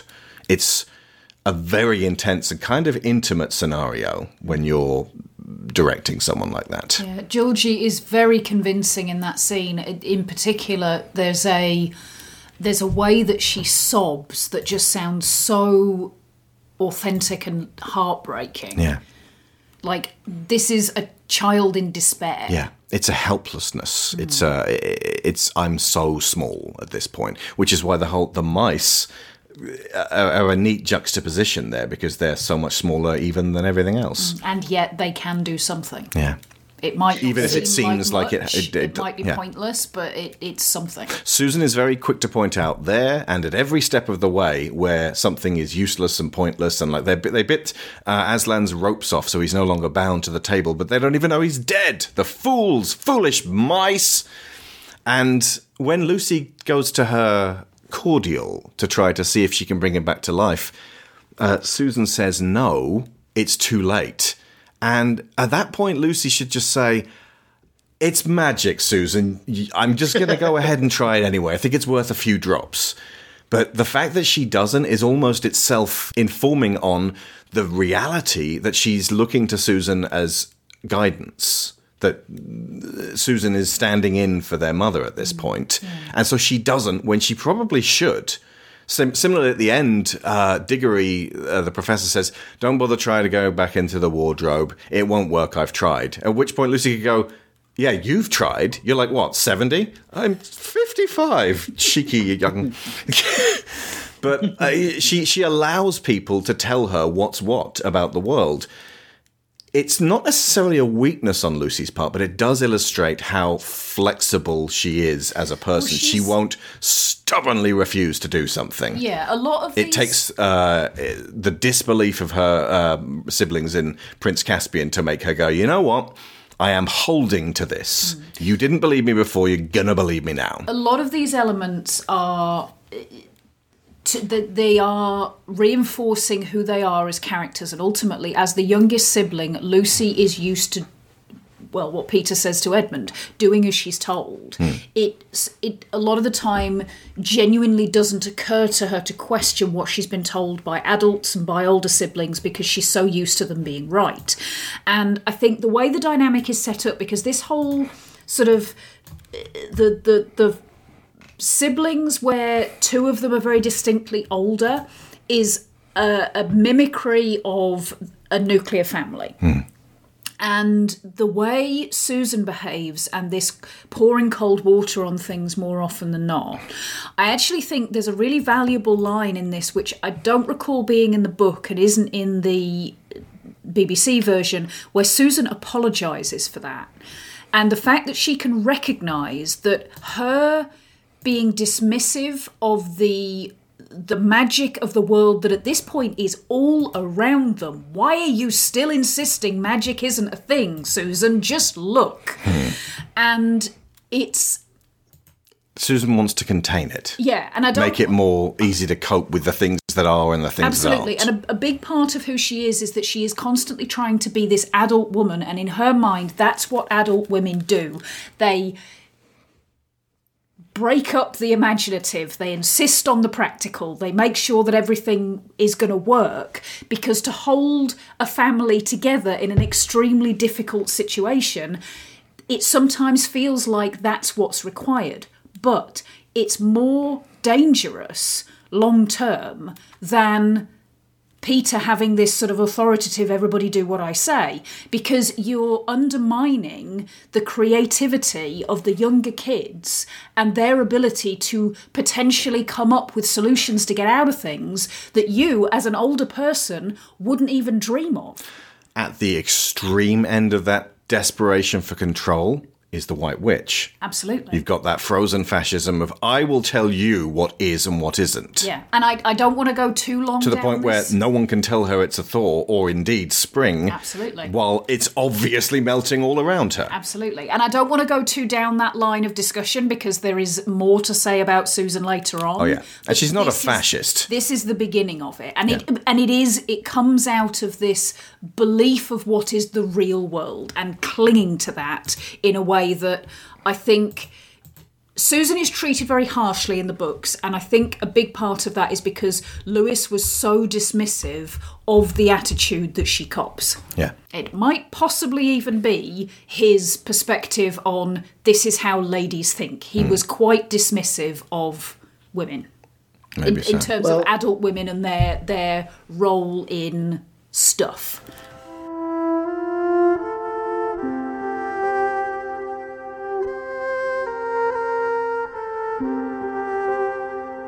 I want to turn it back to Lucy for a second, coming from that thought, because one of my favorite things about the book, about this movie, about the story, is that Lucy is never positioned as annoying. Mm-hmm. She's never positioned as somebody not to take seriously on the audience's part. Yeah, we are always with her. She's positioned, I mean, for a majority, if not the entire story, as the main character. Yeah, it's her big part. Yeah, where that would normally go to, like, you could see Peter having it, or you could see like Edmund as the tortured soul, or or Susan as the matriarch. But it is the child, and it's because this story was written for a young audience, and it's because I think C.S. Lewis is rather fond of the character. At the very beginning of the book, before the title page, he does dedicate it to a Lucy. I don't know very much about this real Lucy. I remember he says, by the time this book is out, you'll be too old for it anyway. But here it is. I finally done it. That's sweet. I think it is great how many female characters are in this story. Because you've got Lucy and Susan. Your main antagonist is Jardis. The White Witch. Yeah, Jardis. And I think it's a very... there's no romance. It doesn't necessarily pass a Bechdel test, but they are all very strong and they're all very unique from each other. And they all have their own wants and goals, and they're all very well portrayed. And this is coming from a book, from the 40s. Yeah. I think that's really special for a story like this. Yeah. One of the bits from the book that was excised from the film because it just wouldn't have a place is a section where a bunch of woodland creatures are having a tea party. And the White Witch drives past in her sleigh and she's like, "What the fuck is this?" And they go, where did you get this stuff? We were given it. This is contraband. Eventually, they try to convince her that it's Father Christmas, which of course means that her power is fading because it's always winter but never Christmas. And she inflicts wrath upon them in front of Edmund, cruelly, by turning them all to stone. This section, as in the BBC one, is really sad and shocking. In the book, it's even worse because Edmund now is forced to think about these animals and how they're not alive anymore, and how they will simply abide here in this secluded place as statues until even their faces wear away. And I was like, as a kid, I read that and my eyes went like saucers, and I was like, and it felt really hard. But if this is Baby's first fascist, you have to see these simple people who were doing nothing wrong be punished for it in a fatal fashion, nonetheless. Yeah, and the way it's sold in the BBC version as well, and this only occurred to me today, but it makes the White Witch come across as very puritanical because the emphasis that she puts on she's why like, it's excess to her. This is gluttony. Indulgent and gluttony. You're eating cake. Yeah, and the fact that she's this like total anti-Christmas. Christmas is not going to happen, and it really did make me feel like she's anti-joy.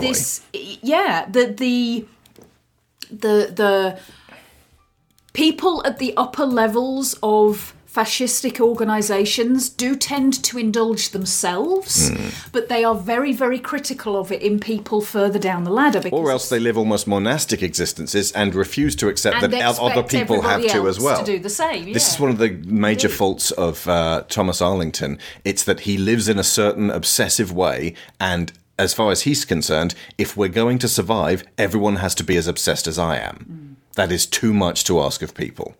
That scene gets kind of adapted into this movie with the fox. Yeah. Played by Rupert Everett, which completely threw Willow out. They were like, that's Prince Charming. I can't take this seriously. I understand him to be a completely original character to this movie, but in the space of 2 minutes, you're like, all right, first I didn't know who this was. Now I trust this guy. Now I love this guy. Now he's dead. But you get that same effect with Edmund because he even tries to defend this fox's life, and it doesn't work out. Not only does he sell out where his siblings have gone and that there is an army, but now the fox is dead anyway. And so you've got this really cold lesson of like, sometimes you can't negotiate with crazy people. Ah, nice of you to drop in. You were so helpful to my wolves last night.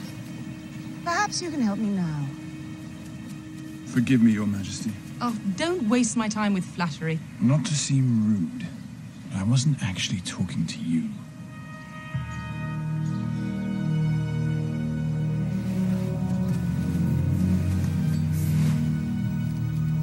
Where are the humans headed?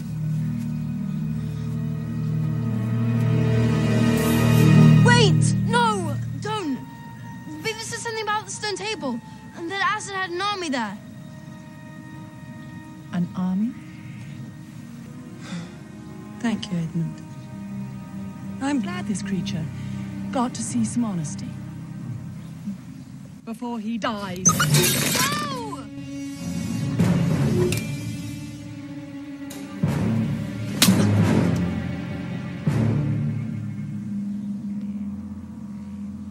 Think about whose side you're on, Edmund. Mine? Or theirs? Go on ahead. Gather the faithful. If it's a war Aslan wants,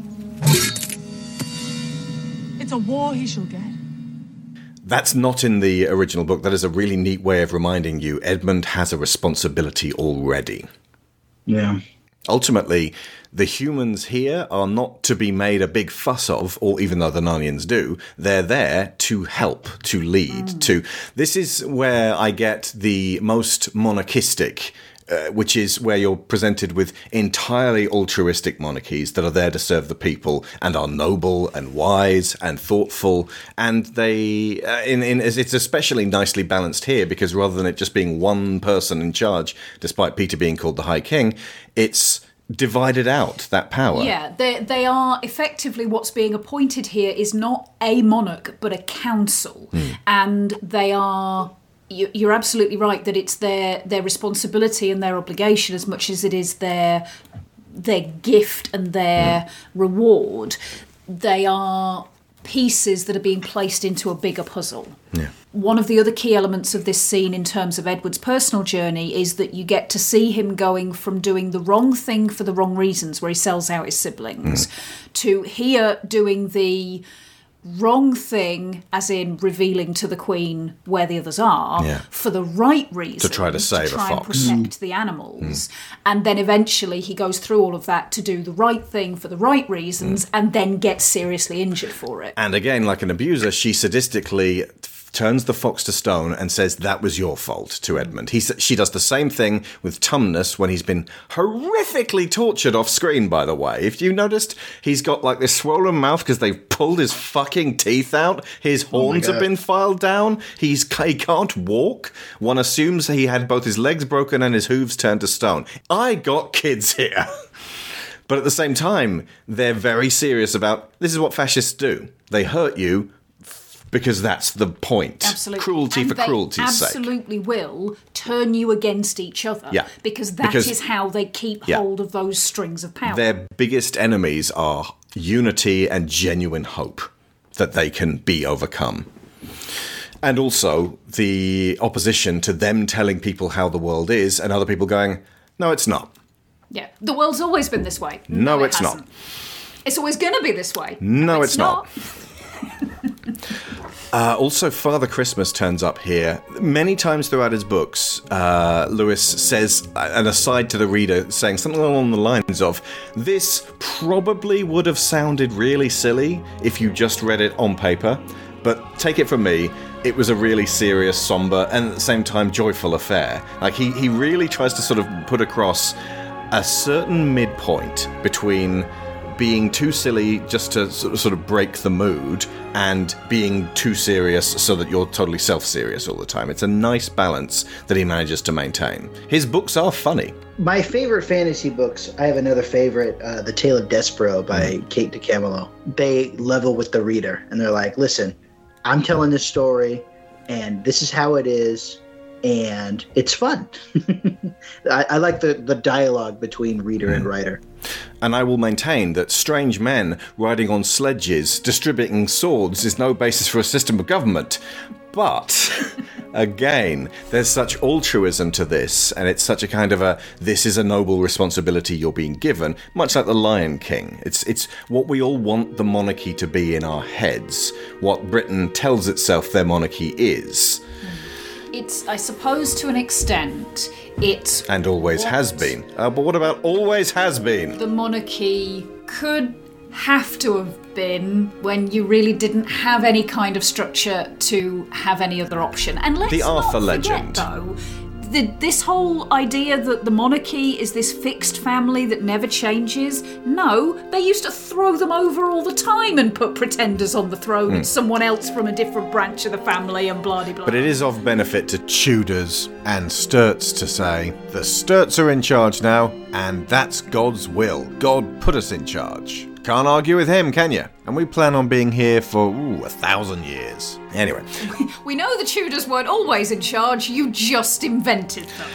Father Christmas here is played by James Cosmo, the old bear, who you may remember from Game of Thrones. Lovely performance as someone who has got a little bit of a twinkle in his eye. It's almost like he's a character in a video game who gives you all the stuff you need to then move on with the next part of your quest. So he doesn't exactly take them through a tutorial. Either that or he's Narnian Q Branch, and he's like, you're definitely going to need this, this, and this as you continue on your adventure, 007.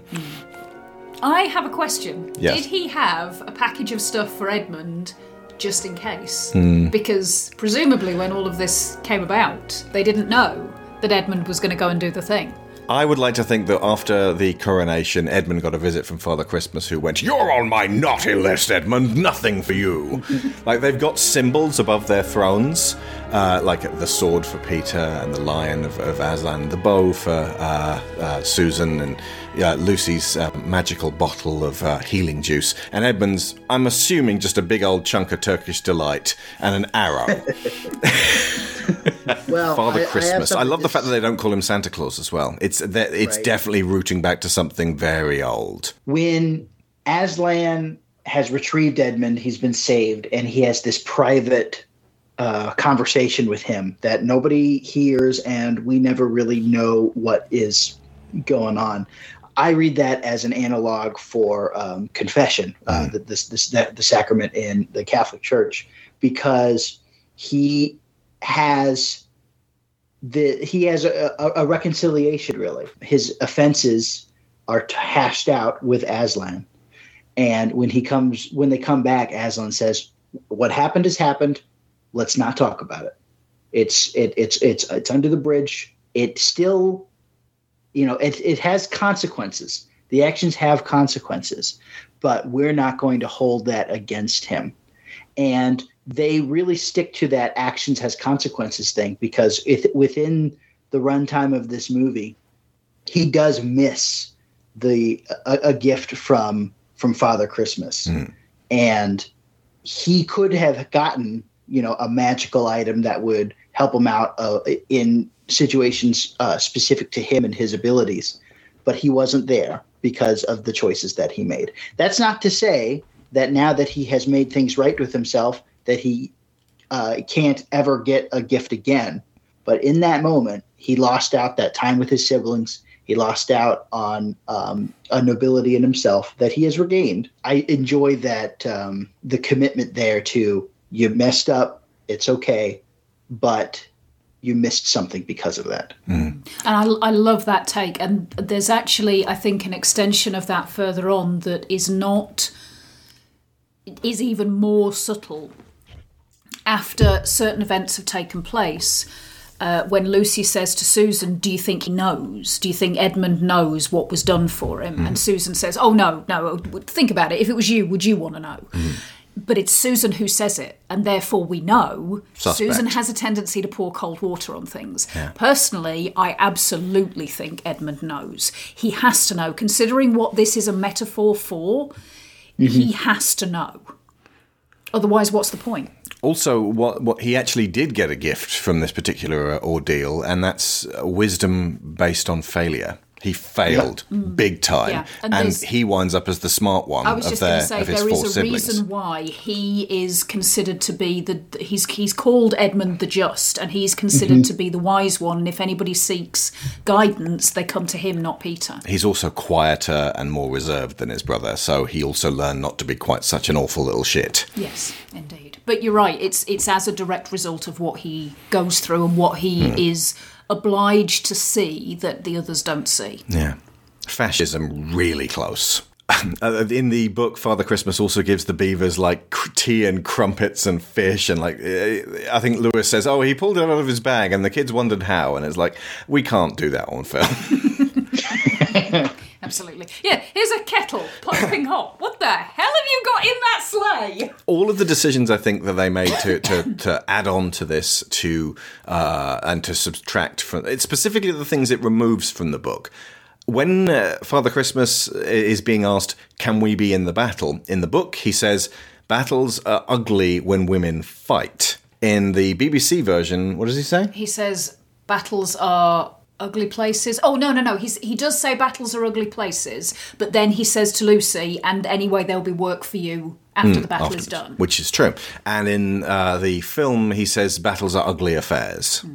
But he doesn't specifically say, no women, which is a neat way of moving that forward. He's communicating to children who are, on some level, quite aware of the fact that battles are ugly, whoever is participating in. Also, specifically, someone who says battles are ugly when women fight has not seen the film Wonder Woman.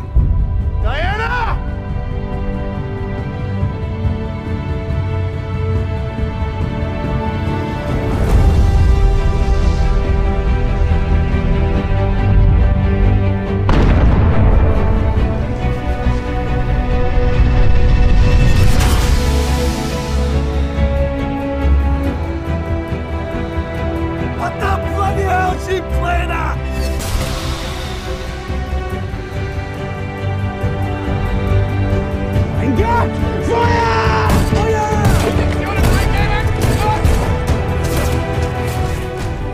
The ice flow sequence, I think they added that here where the kids end up going straight into the frozen river and should in fact die of hypothermia, but they don't because it's a magical thaw.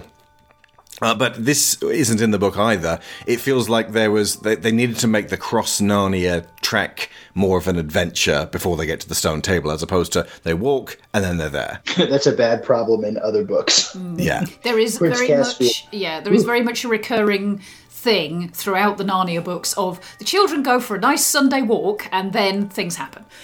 Which book did I say? Oh, but it was all absolutely fine. No one was in danger, and that irritated me. Oh, it was The Hobbit. Tolkien was fairly intent on telling kids there should be no tension, everything was fine. And at the end, a whole bunch of dwarves get killed off camera while Bilbo's asleep, and it's like, yeah, battles are ugly affairs. Although that could be interpreted as a certain perspective of, well, as long as you're getting your meals and everything's going fine, all this shit can go on off out of your attention and you'll never realise how bad it was. Though I can completely understand C.S. Lewis and J.R.R. Tolkien, both of whom were in World War I, trench warfare, where we created hell on earth, not wanting to give children nightmares by recounting battles a little too vividly. If they're after the fact, you can hold them at arm's length for safety. However, Isis Musenden's best costume work comes into play with Jadis here. Her dress thaws.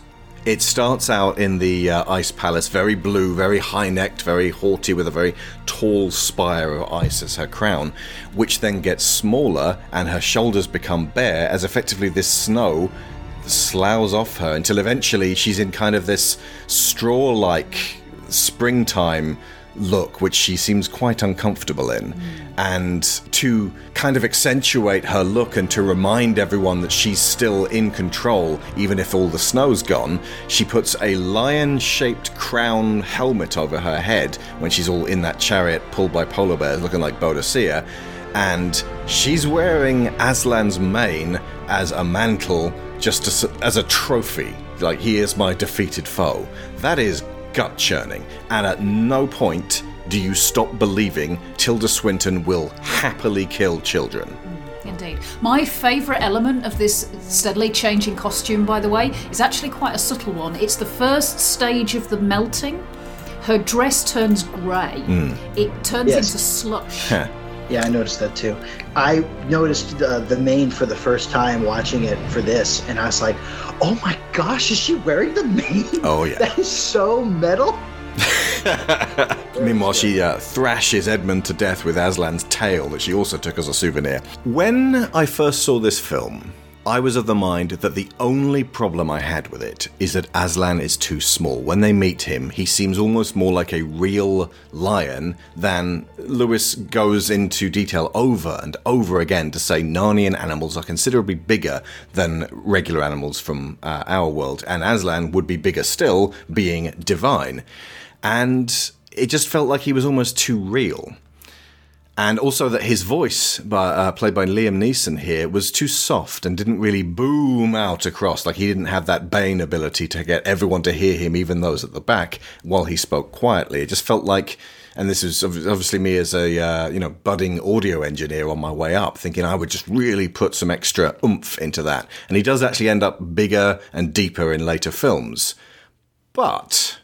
Welcome, Peter, son of Adam. Welcome, Susan and Lucy, daughters of Eve. And Beavers, welcome to you, who have guided the sons of Adam and daughters of Eve so bravely to me. But where is the fourth child? Oh, Aslan, he has tried to betray them. He has joined the White Witch. That was partly my fault, Aslan. I was angry with him, and I'm sure that helped him to go wrong. Rise up, Sir Peter Wolfsbane, and whatever happens, never forget to wipe your sword.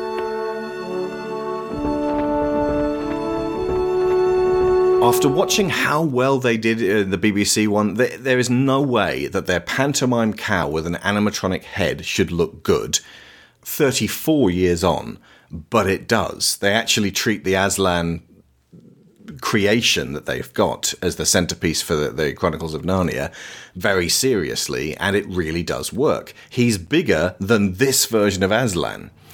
But the original Rhythm and Hugh's conception for what Aslan would look like was a non-Narnia related tech demo where they had two girls walking down a regular street with cars going by with a lion in between them, and it looked so real and so palpable and so based in reality that it sold their services to this particular film production.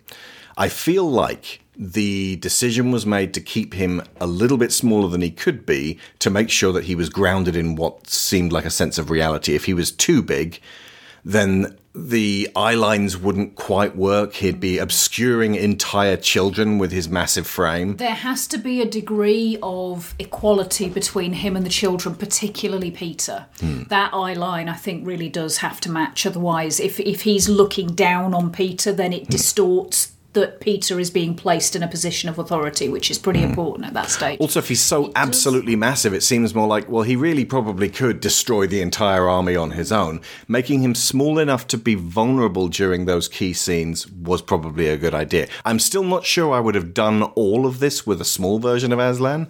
Maybe almost that he would change size depending on situation, which seems Narnian. It does say in the books that he gets bigger as the stories progress, and the reason is because Lucy the kids is get bigger. Yeah.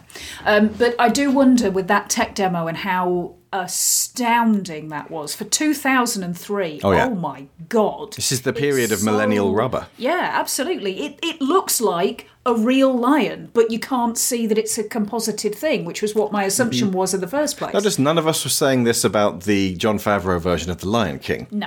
Indeed.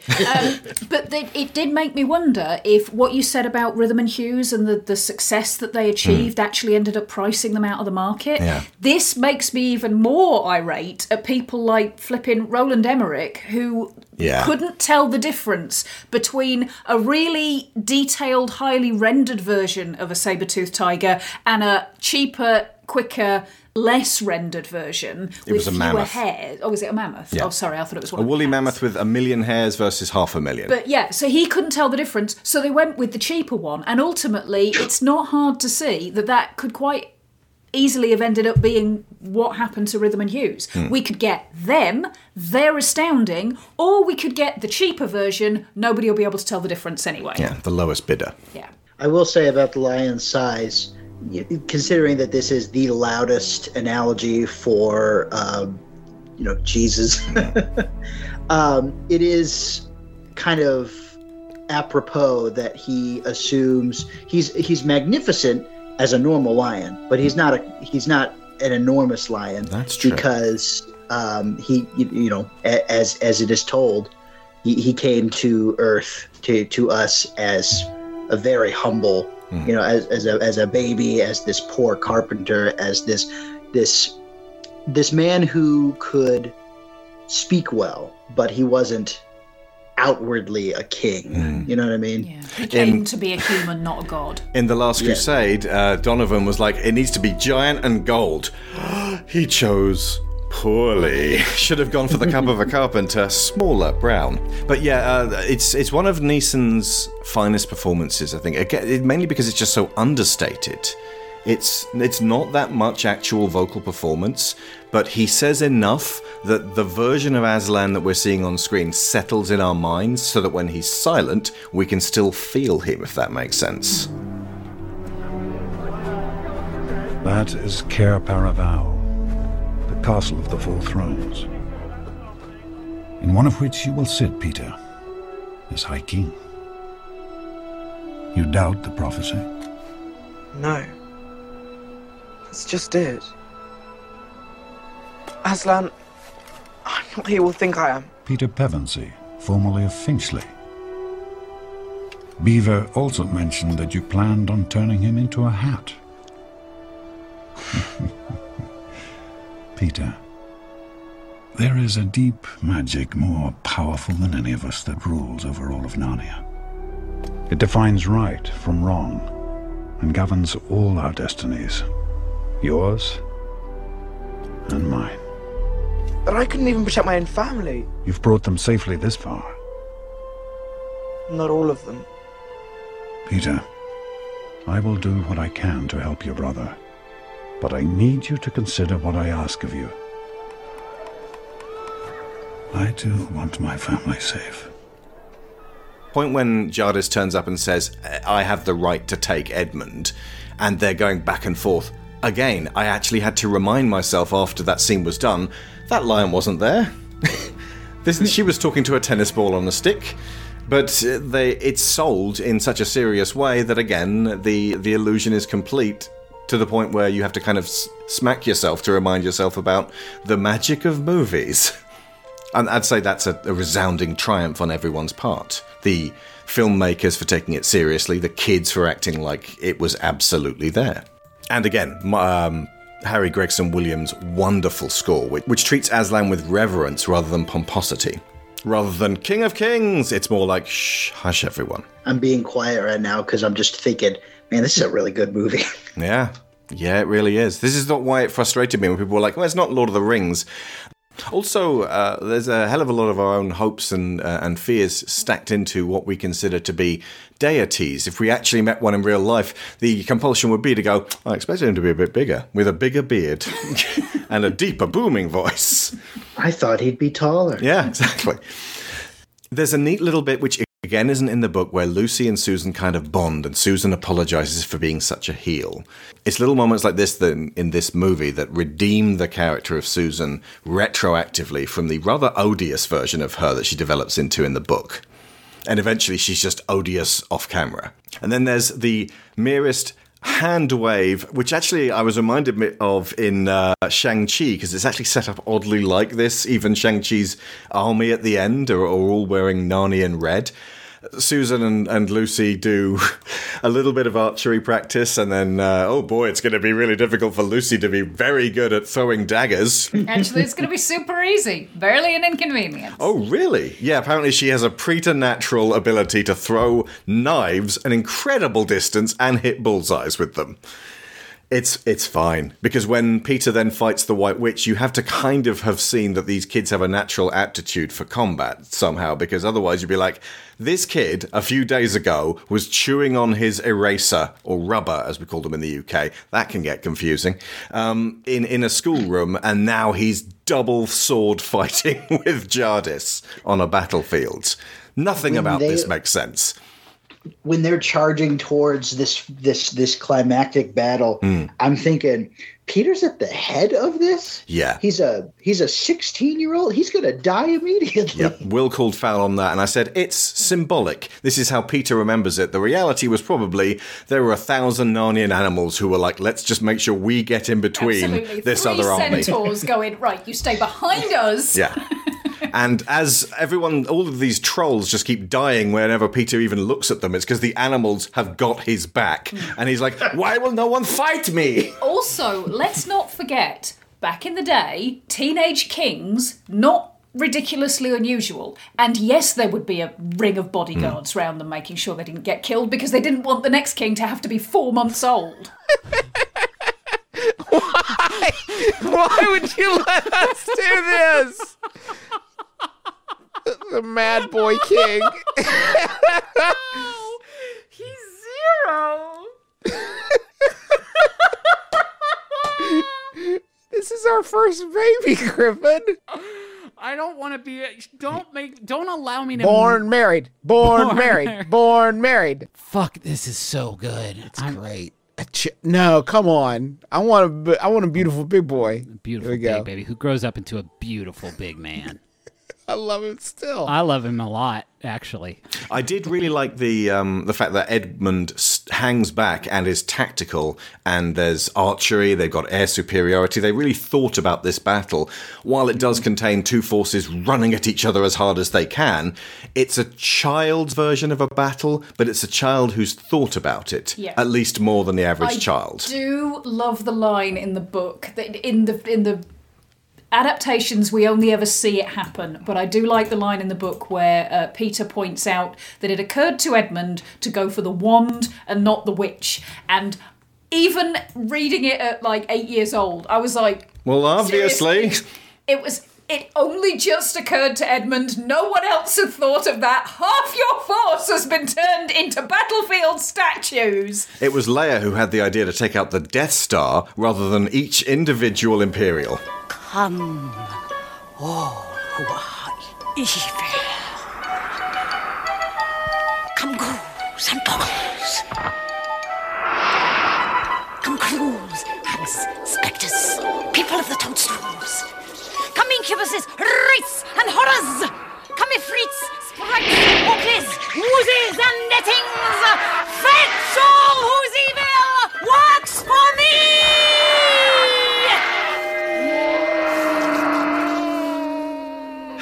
Anyway, the scene where Aslan walks to his sacrifice really got to you this time. Yes. Can you explain why?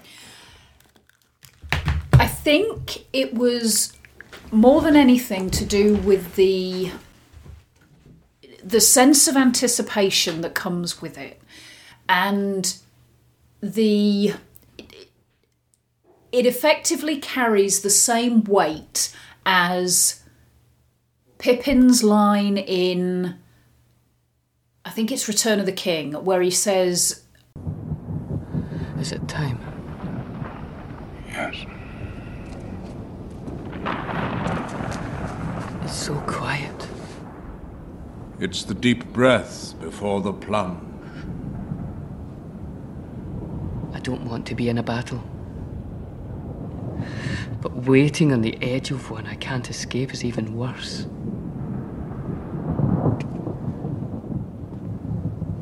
Is there any hope, Gandalf, for Frodo and Sam? There never was much hope. Just a fool's hope. the fact that Aslan knows what he's going to, and although obviously the outcome of this is something that he is aware of, there is no certainty for him how this is going to play out. And I think this time I really felt the weight of what this meant to Aslan, not just what it meant to Susan and Lucy.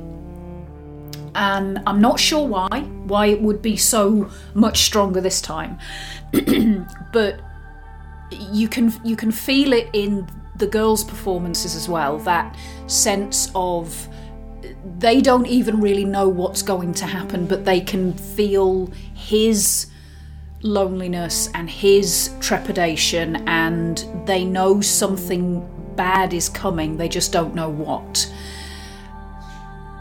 And it just, I don't know, I can't tell you why this time was so much more powerful than every other, but it just had that real sense of foreboding and the inevitable.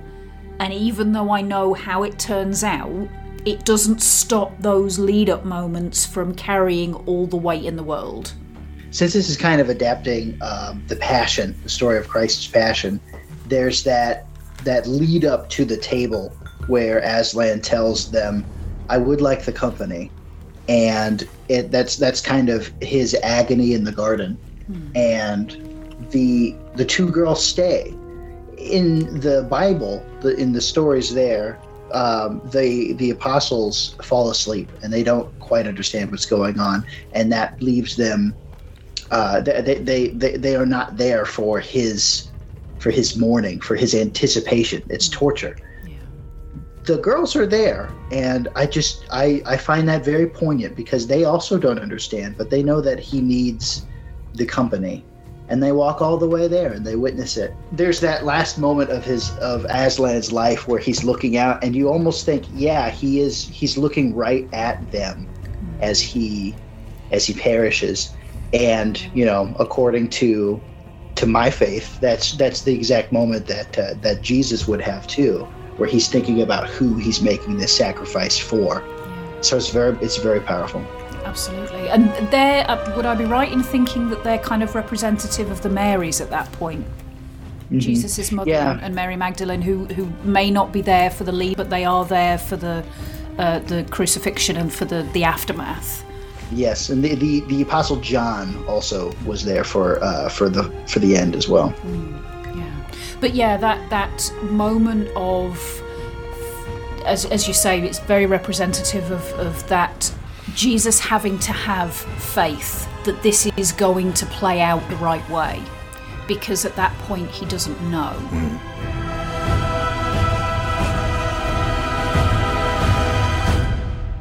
Which strengthens it as an action, because if you know you're going to be fine because you're Phil Connors in Groundhog Day and you've killed yourself so many times it doesn't make any difference. It doesn't mean anything. It's not really a sacrifice. Yeah. It's, you know, the one of the worst tortures that anybody has ever gone through, and he in that garden's like, oh please, can we figure something else out? Is this really it? Is this the only way? You know, I've never died before. And watching the way the stone table is set up, if you look at medieval or even Renaissance paintings of hell, it looks very much like this. It's like all of these imps and creatures sort of dancing around going, ah! When I was a kid, I understood that the Autobots were like us, humans, and the Decepticons were like bad people, but I couldn't quite put a finger on it. But like, imagine if aliens came and wanted to invade the planet. As I grew older, and a lot more these days, it becomes more and more clear that the bad sides of a lot of children's media are ways of not necessarily making you afraid of the other, because a lot of the time the bad guys are almost lovable in their shittiness, as aware of this part of human nature, that there is cruelty for the sake of cruelty. We watch this this scene unfold as Aslan walks up and everyone's sneering at him and shouting at him, and it's like, how can they be like this? But we've seen that in recent years because the internet's just ripped the doors open, and we've seen that it doesn't necessarily, it's not just psychopaths and mass murderers who feel like this. Just regular people down the streets can be overwhelmingly full of spite. And if you're a decent person, you can never really fathom it. Why would a person behave like this? What do you gain out of it? But it is part of us. Yeah, I think part of it is that these bad guys that were sort of outlined in those scenarios, it's about control and constriction. And the idea that you want things to be held a certain way because otherwise it's chaos. It can be quite tricky to parse out because they're framed as chaotic, but they're not. They're trying to hold things in a certain way. And if you're one of the people in the middle who's like, well, I don't really want to be controlled, but I am acutely aware of the fact that I am being controlled because all of these systems are around and I can't do anything about them. Therefore, the second best thing is to make sure that control is extended to other people because it shouldn't just be me. The reason that the alt-right or KKK or slavers or name your death cult, anyone who's genuinely wallowing in that side of human nature nature. The reason that they never really succeed long term, even though they could also kill us all in their attempts at success, is because they're trying to marshal two opposing sides of themselves. The chaotic evil side that just wants to do whatever the fuck they want with no consequences, and the lawful evil side where it's like, no, I'm going to make the rules, and if you don't follow these rules, then you will suffer the consequences. No, the rules don't apply to me, I'm chaotic evil. And it's just back and forth and back and forth, and there's people who lean one way harder in those groups, and there's people who lean in the other direction, and somehow getting them all together, they are combined in the unity of hating people who aren't like them. And really, what it comes down to is the more rigid you are, the more likely you will break. Yeah. The extended battle sequence in this film is one of the major differences from both the book and the BBC version. If you watch the BBC version, it was laughable when I was 8. It's insane now by today's standards. It's a dozen extras or less in a small copse in England on a wet Tuesday, accompanied again by some Halloween costumes, very furry trousers, and hand-drawn animated critters. Now, Name, do you remember this? It probably says a lot that I don't. Yeah.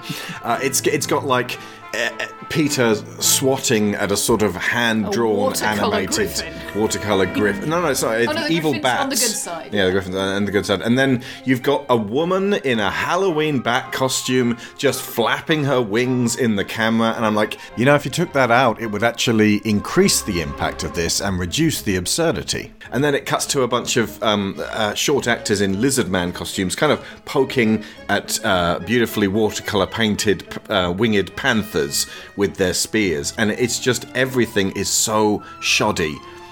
And I'll refer you back to why Lewis didn't really want to go into too much detail on the battle, and never really did across the 7 books. For him, the nightmare was too close.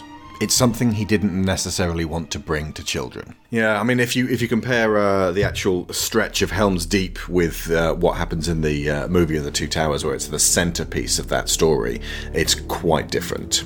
But the moment when they are galloping towards each other and Gregson Williams' music just soars up and then pulls out, and you just hear, it's Peter is galloping forwards and you can hear his heartbeats, and then there's this kind of and then the leopards clash and it just becomes bedlam.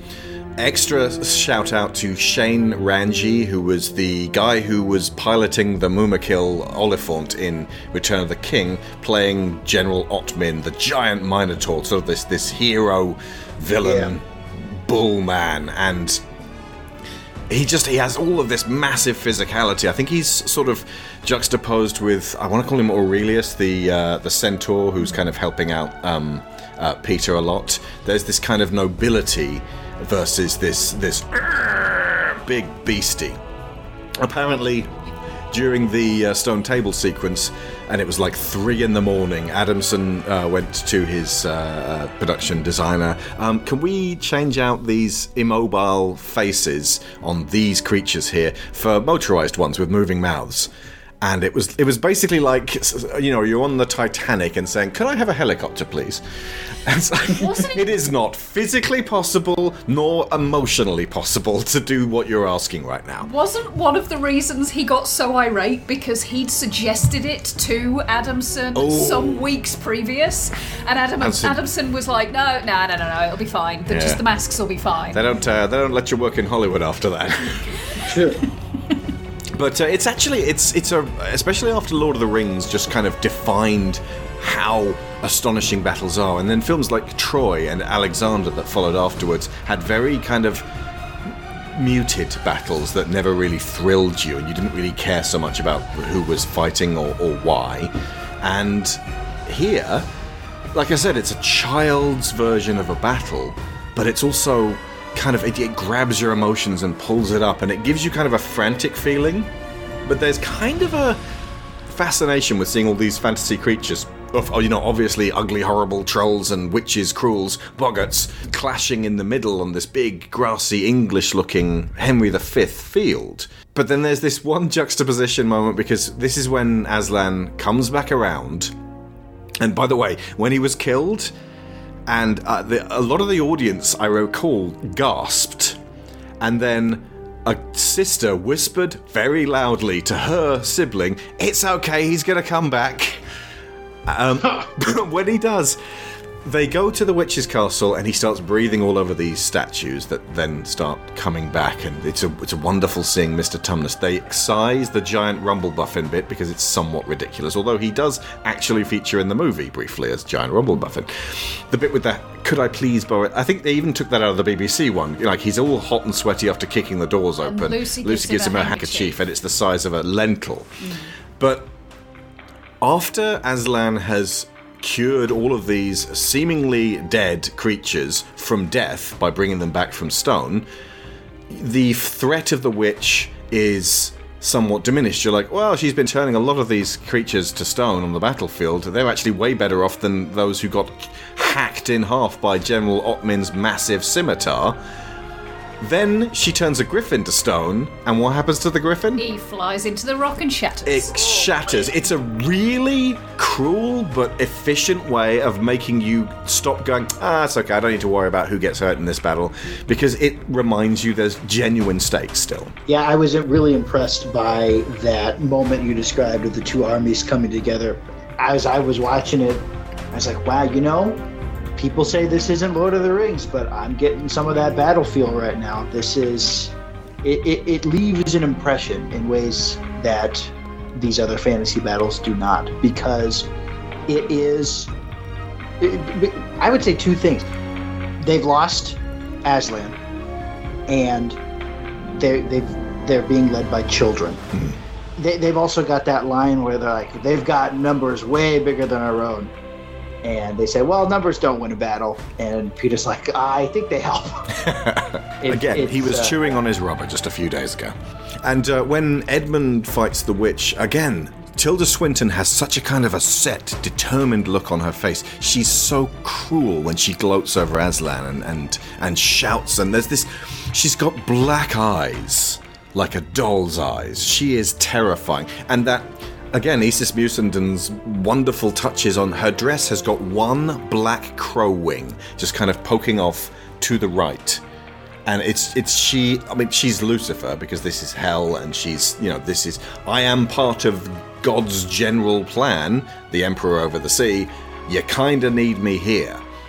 But much like Lucifer is often depicted in a lot of theological sci-fi, not happy with just... the status quo, the way things are. It's kind of a...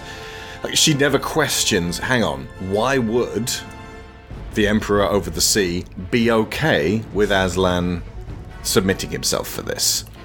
She just sees it as, right, now I have the opportunity to cement my hold. Well, she betrays her misunderstanding of the entire situation when she does her speech to Aslan about...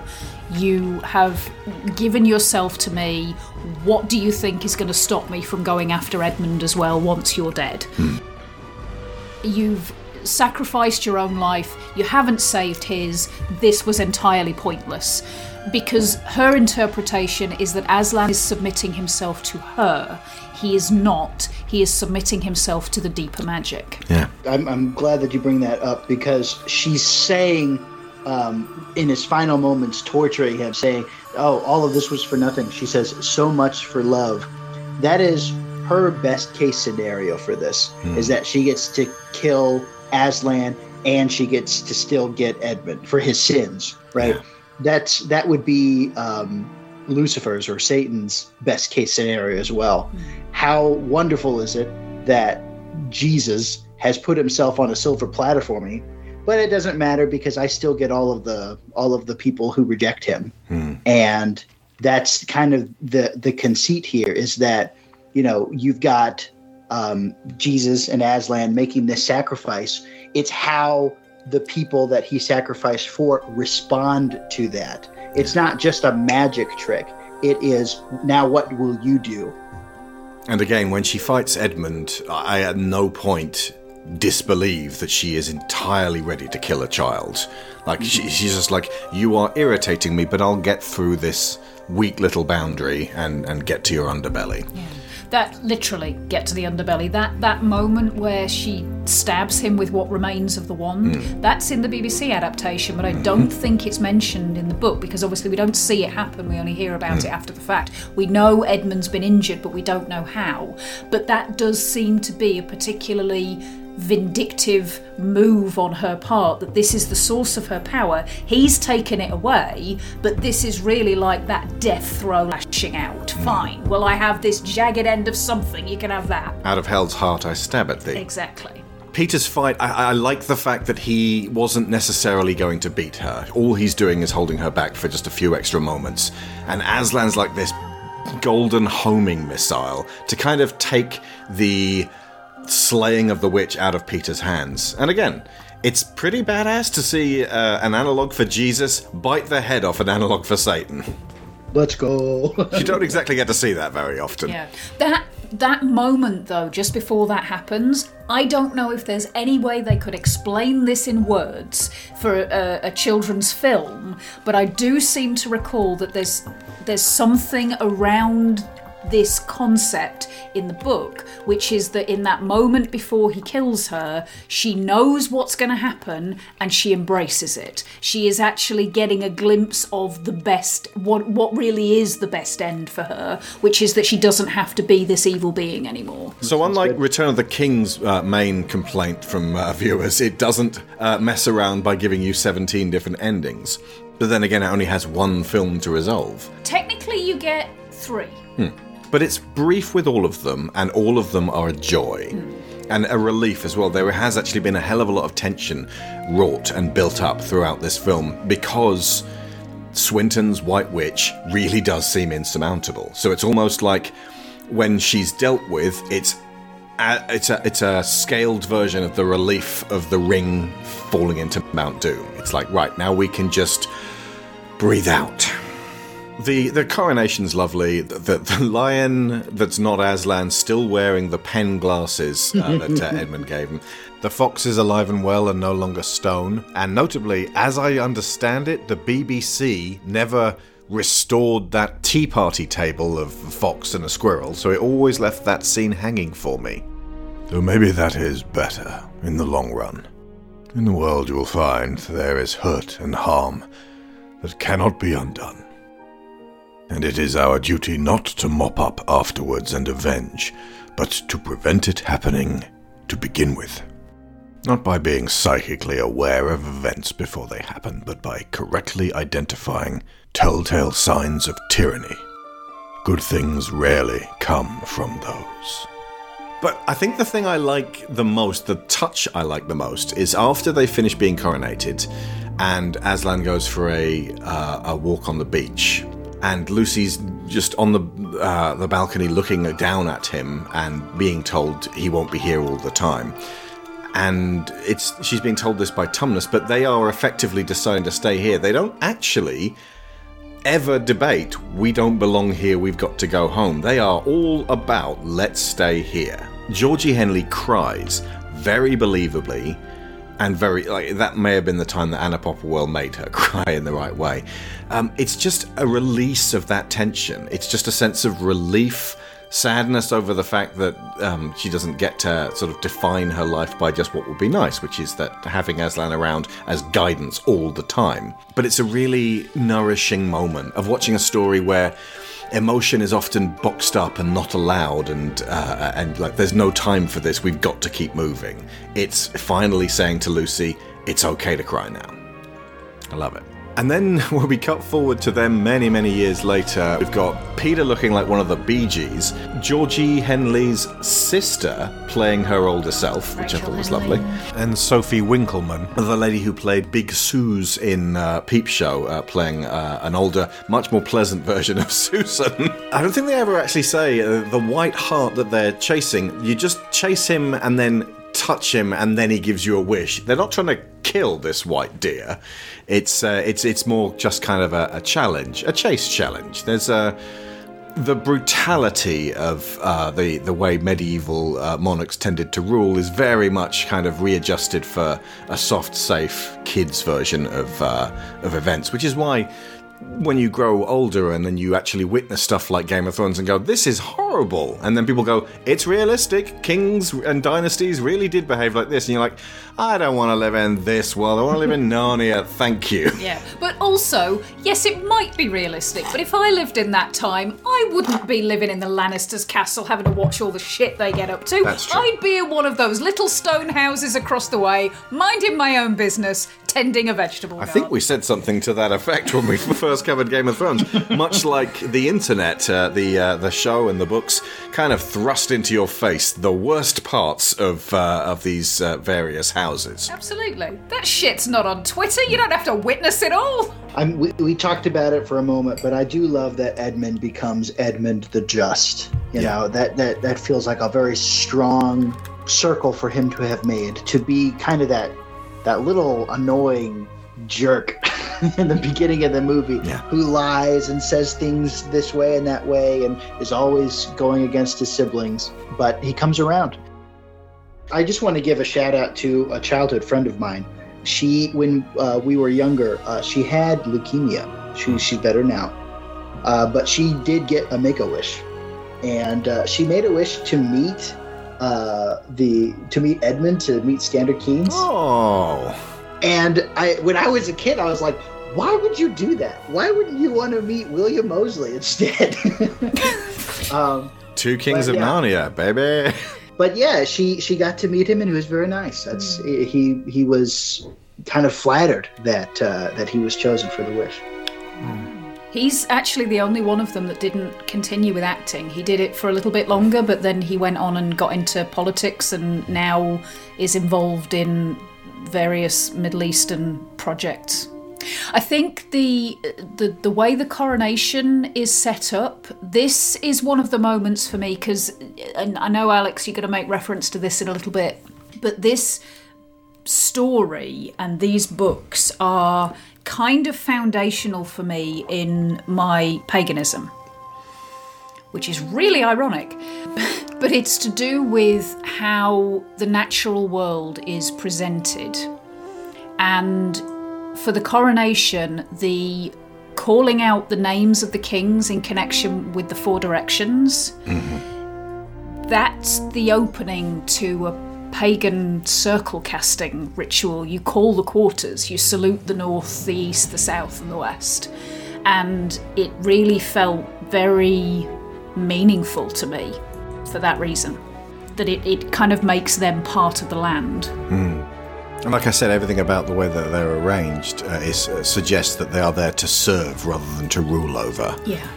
It's kind of it's similar to Pratchett's perspective on monarchy. If you're going to have one, this is the kind of monarchy it needs to be. One that recognises that they are a servant, not a ruler.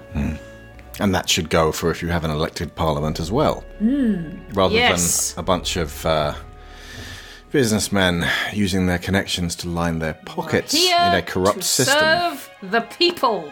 I don't understand. You know, be there for them. Not getting you. Not following you. So to close out, I think it is most noteworthy, and this relates to what Sharon just said, that within this group of three, we have a practicing Catholic of Native American extraction, a philosophical agnostic, and a long-term pagan. And all three of us love this film. While intended in book form to be a way for little kids to embrace the teachings of Jesus Christ, whom C.S. Lewis very devoutly believed in the divinity of, there is imagery rooted in pre-Christian pagan mythology, suggesting a deeper magic that none of us need to put into a scientifically quantifiable box.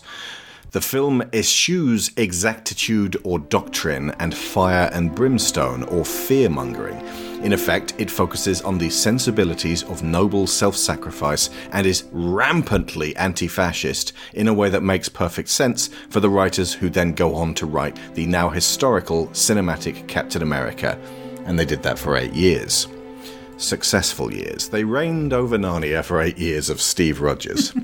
Conversely, a lot of expressly Christian movies like God's Not Dead, What Would Jesus Do, Heaven is for Real, God's Club, The Woodcarver, and the hastily renamed Christmas Mingle are of a low quality in line with their pittance of a budget, continuously creating heathen straw men to argue with in a neurotic closed system and damning to perdition sinful non-believers. Or else like The Burning Hell, Final: The Rapture, Left Behind 1, 2 and 3, the terrifyingly named Trump's Prophecy, or crazy racist woman-hating bastard Mel Gibson's The Passion concern themselves with eternal punishment, or indeed human Aslan being tortured on the stone table for the lion's share of the 2-hour runtime. I infinitely prefer this approach that manages to distill some of the best of the teachings and philosophy of Lewis's Jesus, leading by example, as they relate to simple decency, transposed even beyond humanity and into beavers, a faun, Father Christmas, and a divine lion. It's kind, inclusive symbolism that, like Lewis's book, makes you feel like you're in on a mysterious secret, but that you have to learn from that world and bring those lessons of being a brave, compassionate person, a wise child that can recognize and oppose horrible behavior, out into your own. Can't close my eyes, they're wide awake. Every hair on my body has got a thing for this place. Oh, empty in my heart, I've got to make room for this feeling. It's so much bigger than me. And we are happy to serve all our loyal subjects in the land of School of Movies. A huge thank you to everyone on our Patreon, and a big shout out to those in the top tier: Aaron Lecluse, Abel Savard, Alejandra Vargas, Alex Brewington, Angus Lee, Benjamin Hoffer, Brian Novak, Cassandra Newman, Chris Finnick, Christopher Wolfe, Kieran Dashler, Connor Kennedy, Dan Mayer, Daniel Salguero, Dan Hebner, Dave Hickman, David Sheely, Finbar Nicole, Frankie Punzi, Greg Downing, Jameis Enright, Jesse Ferguson, Joe Crow, Joel Robinson, Johan Clausen, Joe Gluck, Josh Waster, Kat Essman, Kevin Vahey, Lorraine Chisholm, Marty Polmeyer, Matthew A. Siebert, Michael Haskell, Robbie Crow, Sarah Montgomery, Timu Hellas Hayo, Tim Rosensky, Timothy Green, Toby Skill-Jungius, Tom Painter, Trey Contreras, and Valencia Burns. The Princess Thieves. Prologue.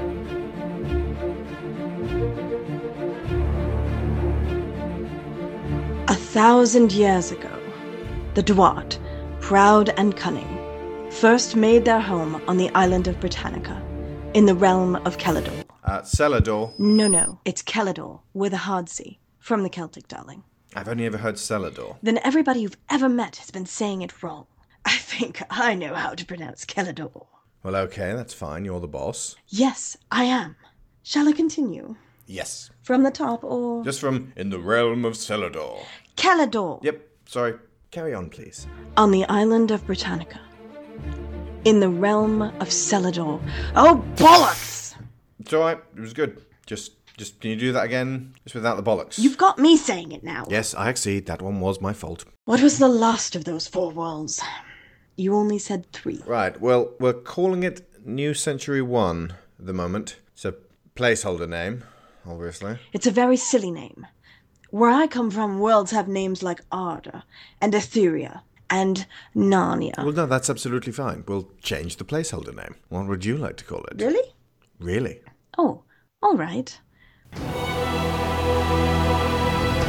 And you can find out the name of that world by listening to The Princess Thieves, part of the New Century Multiverse.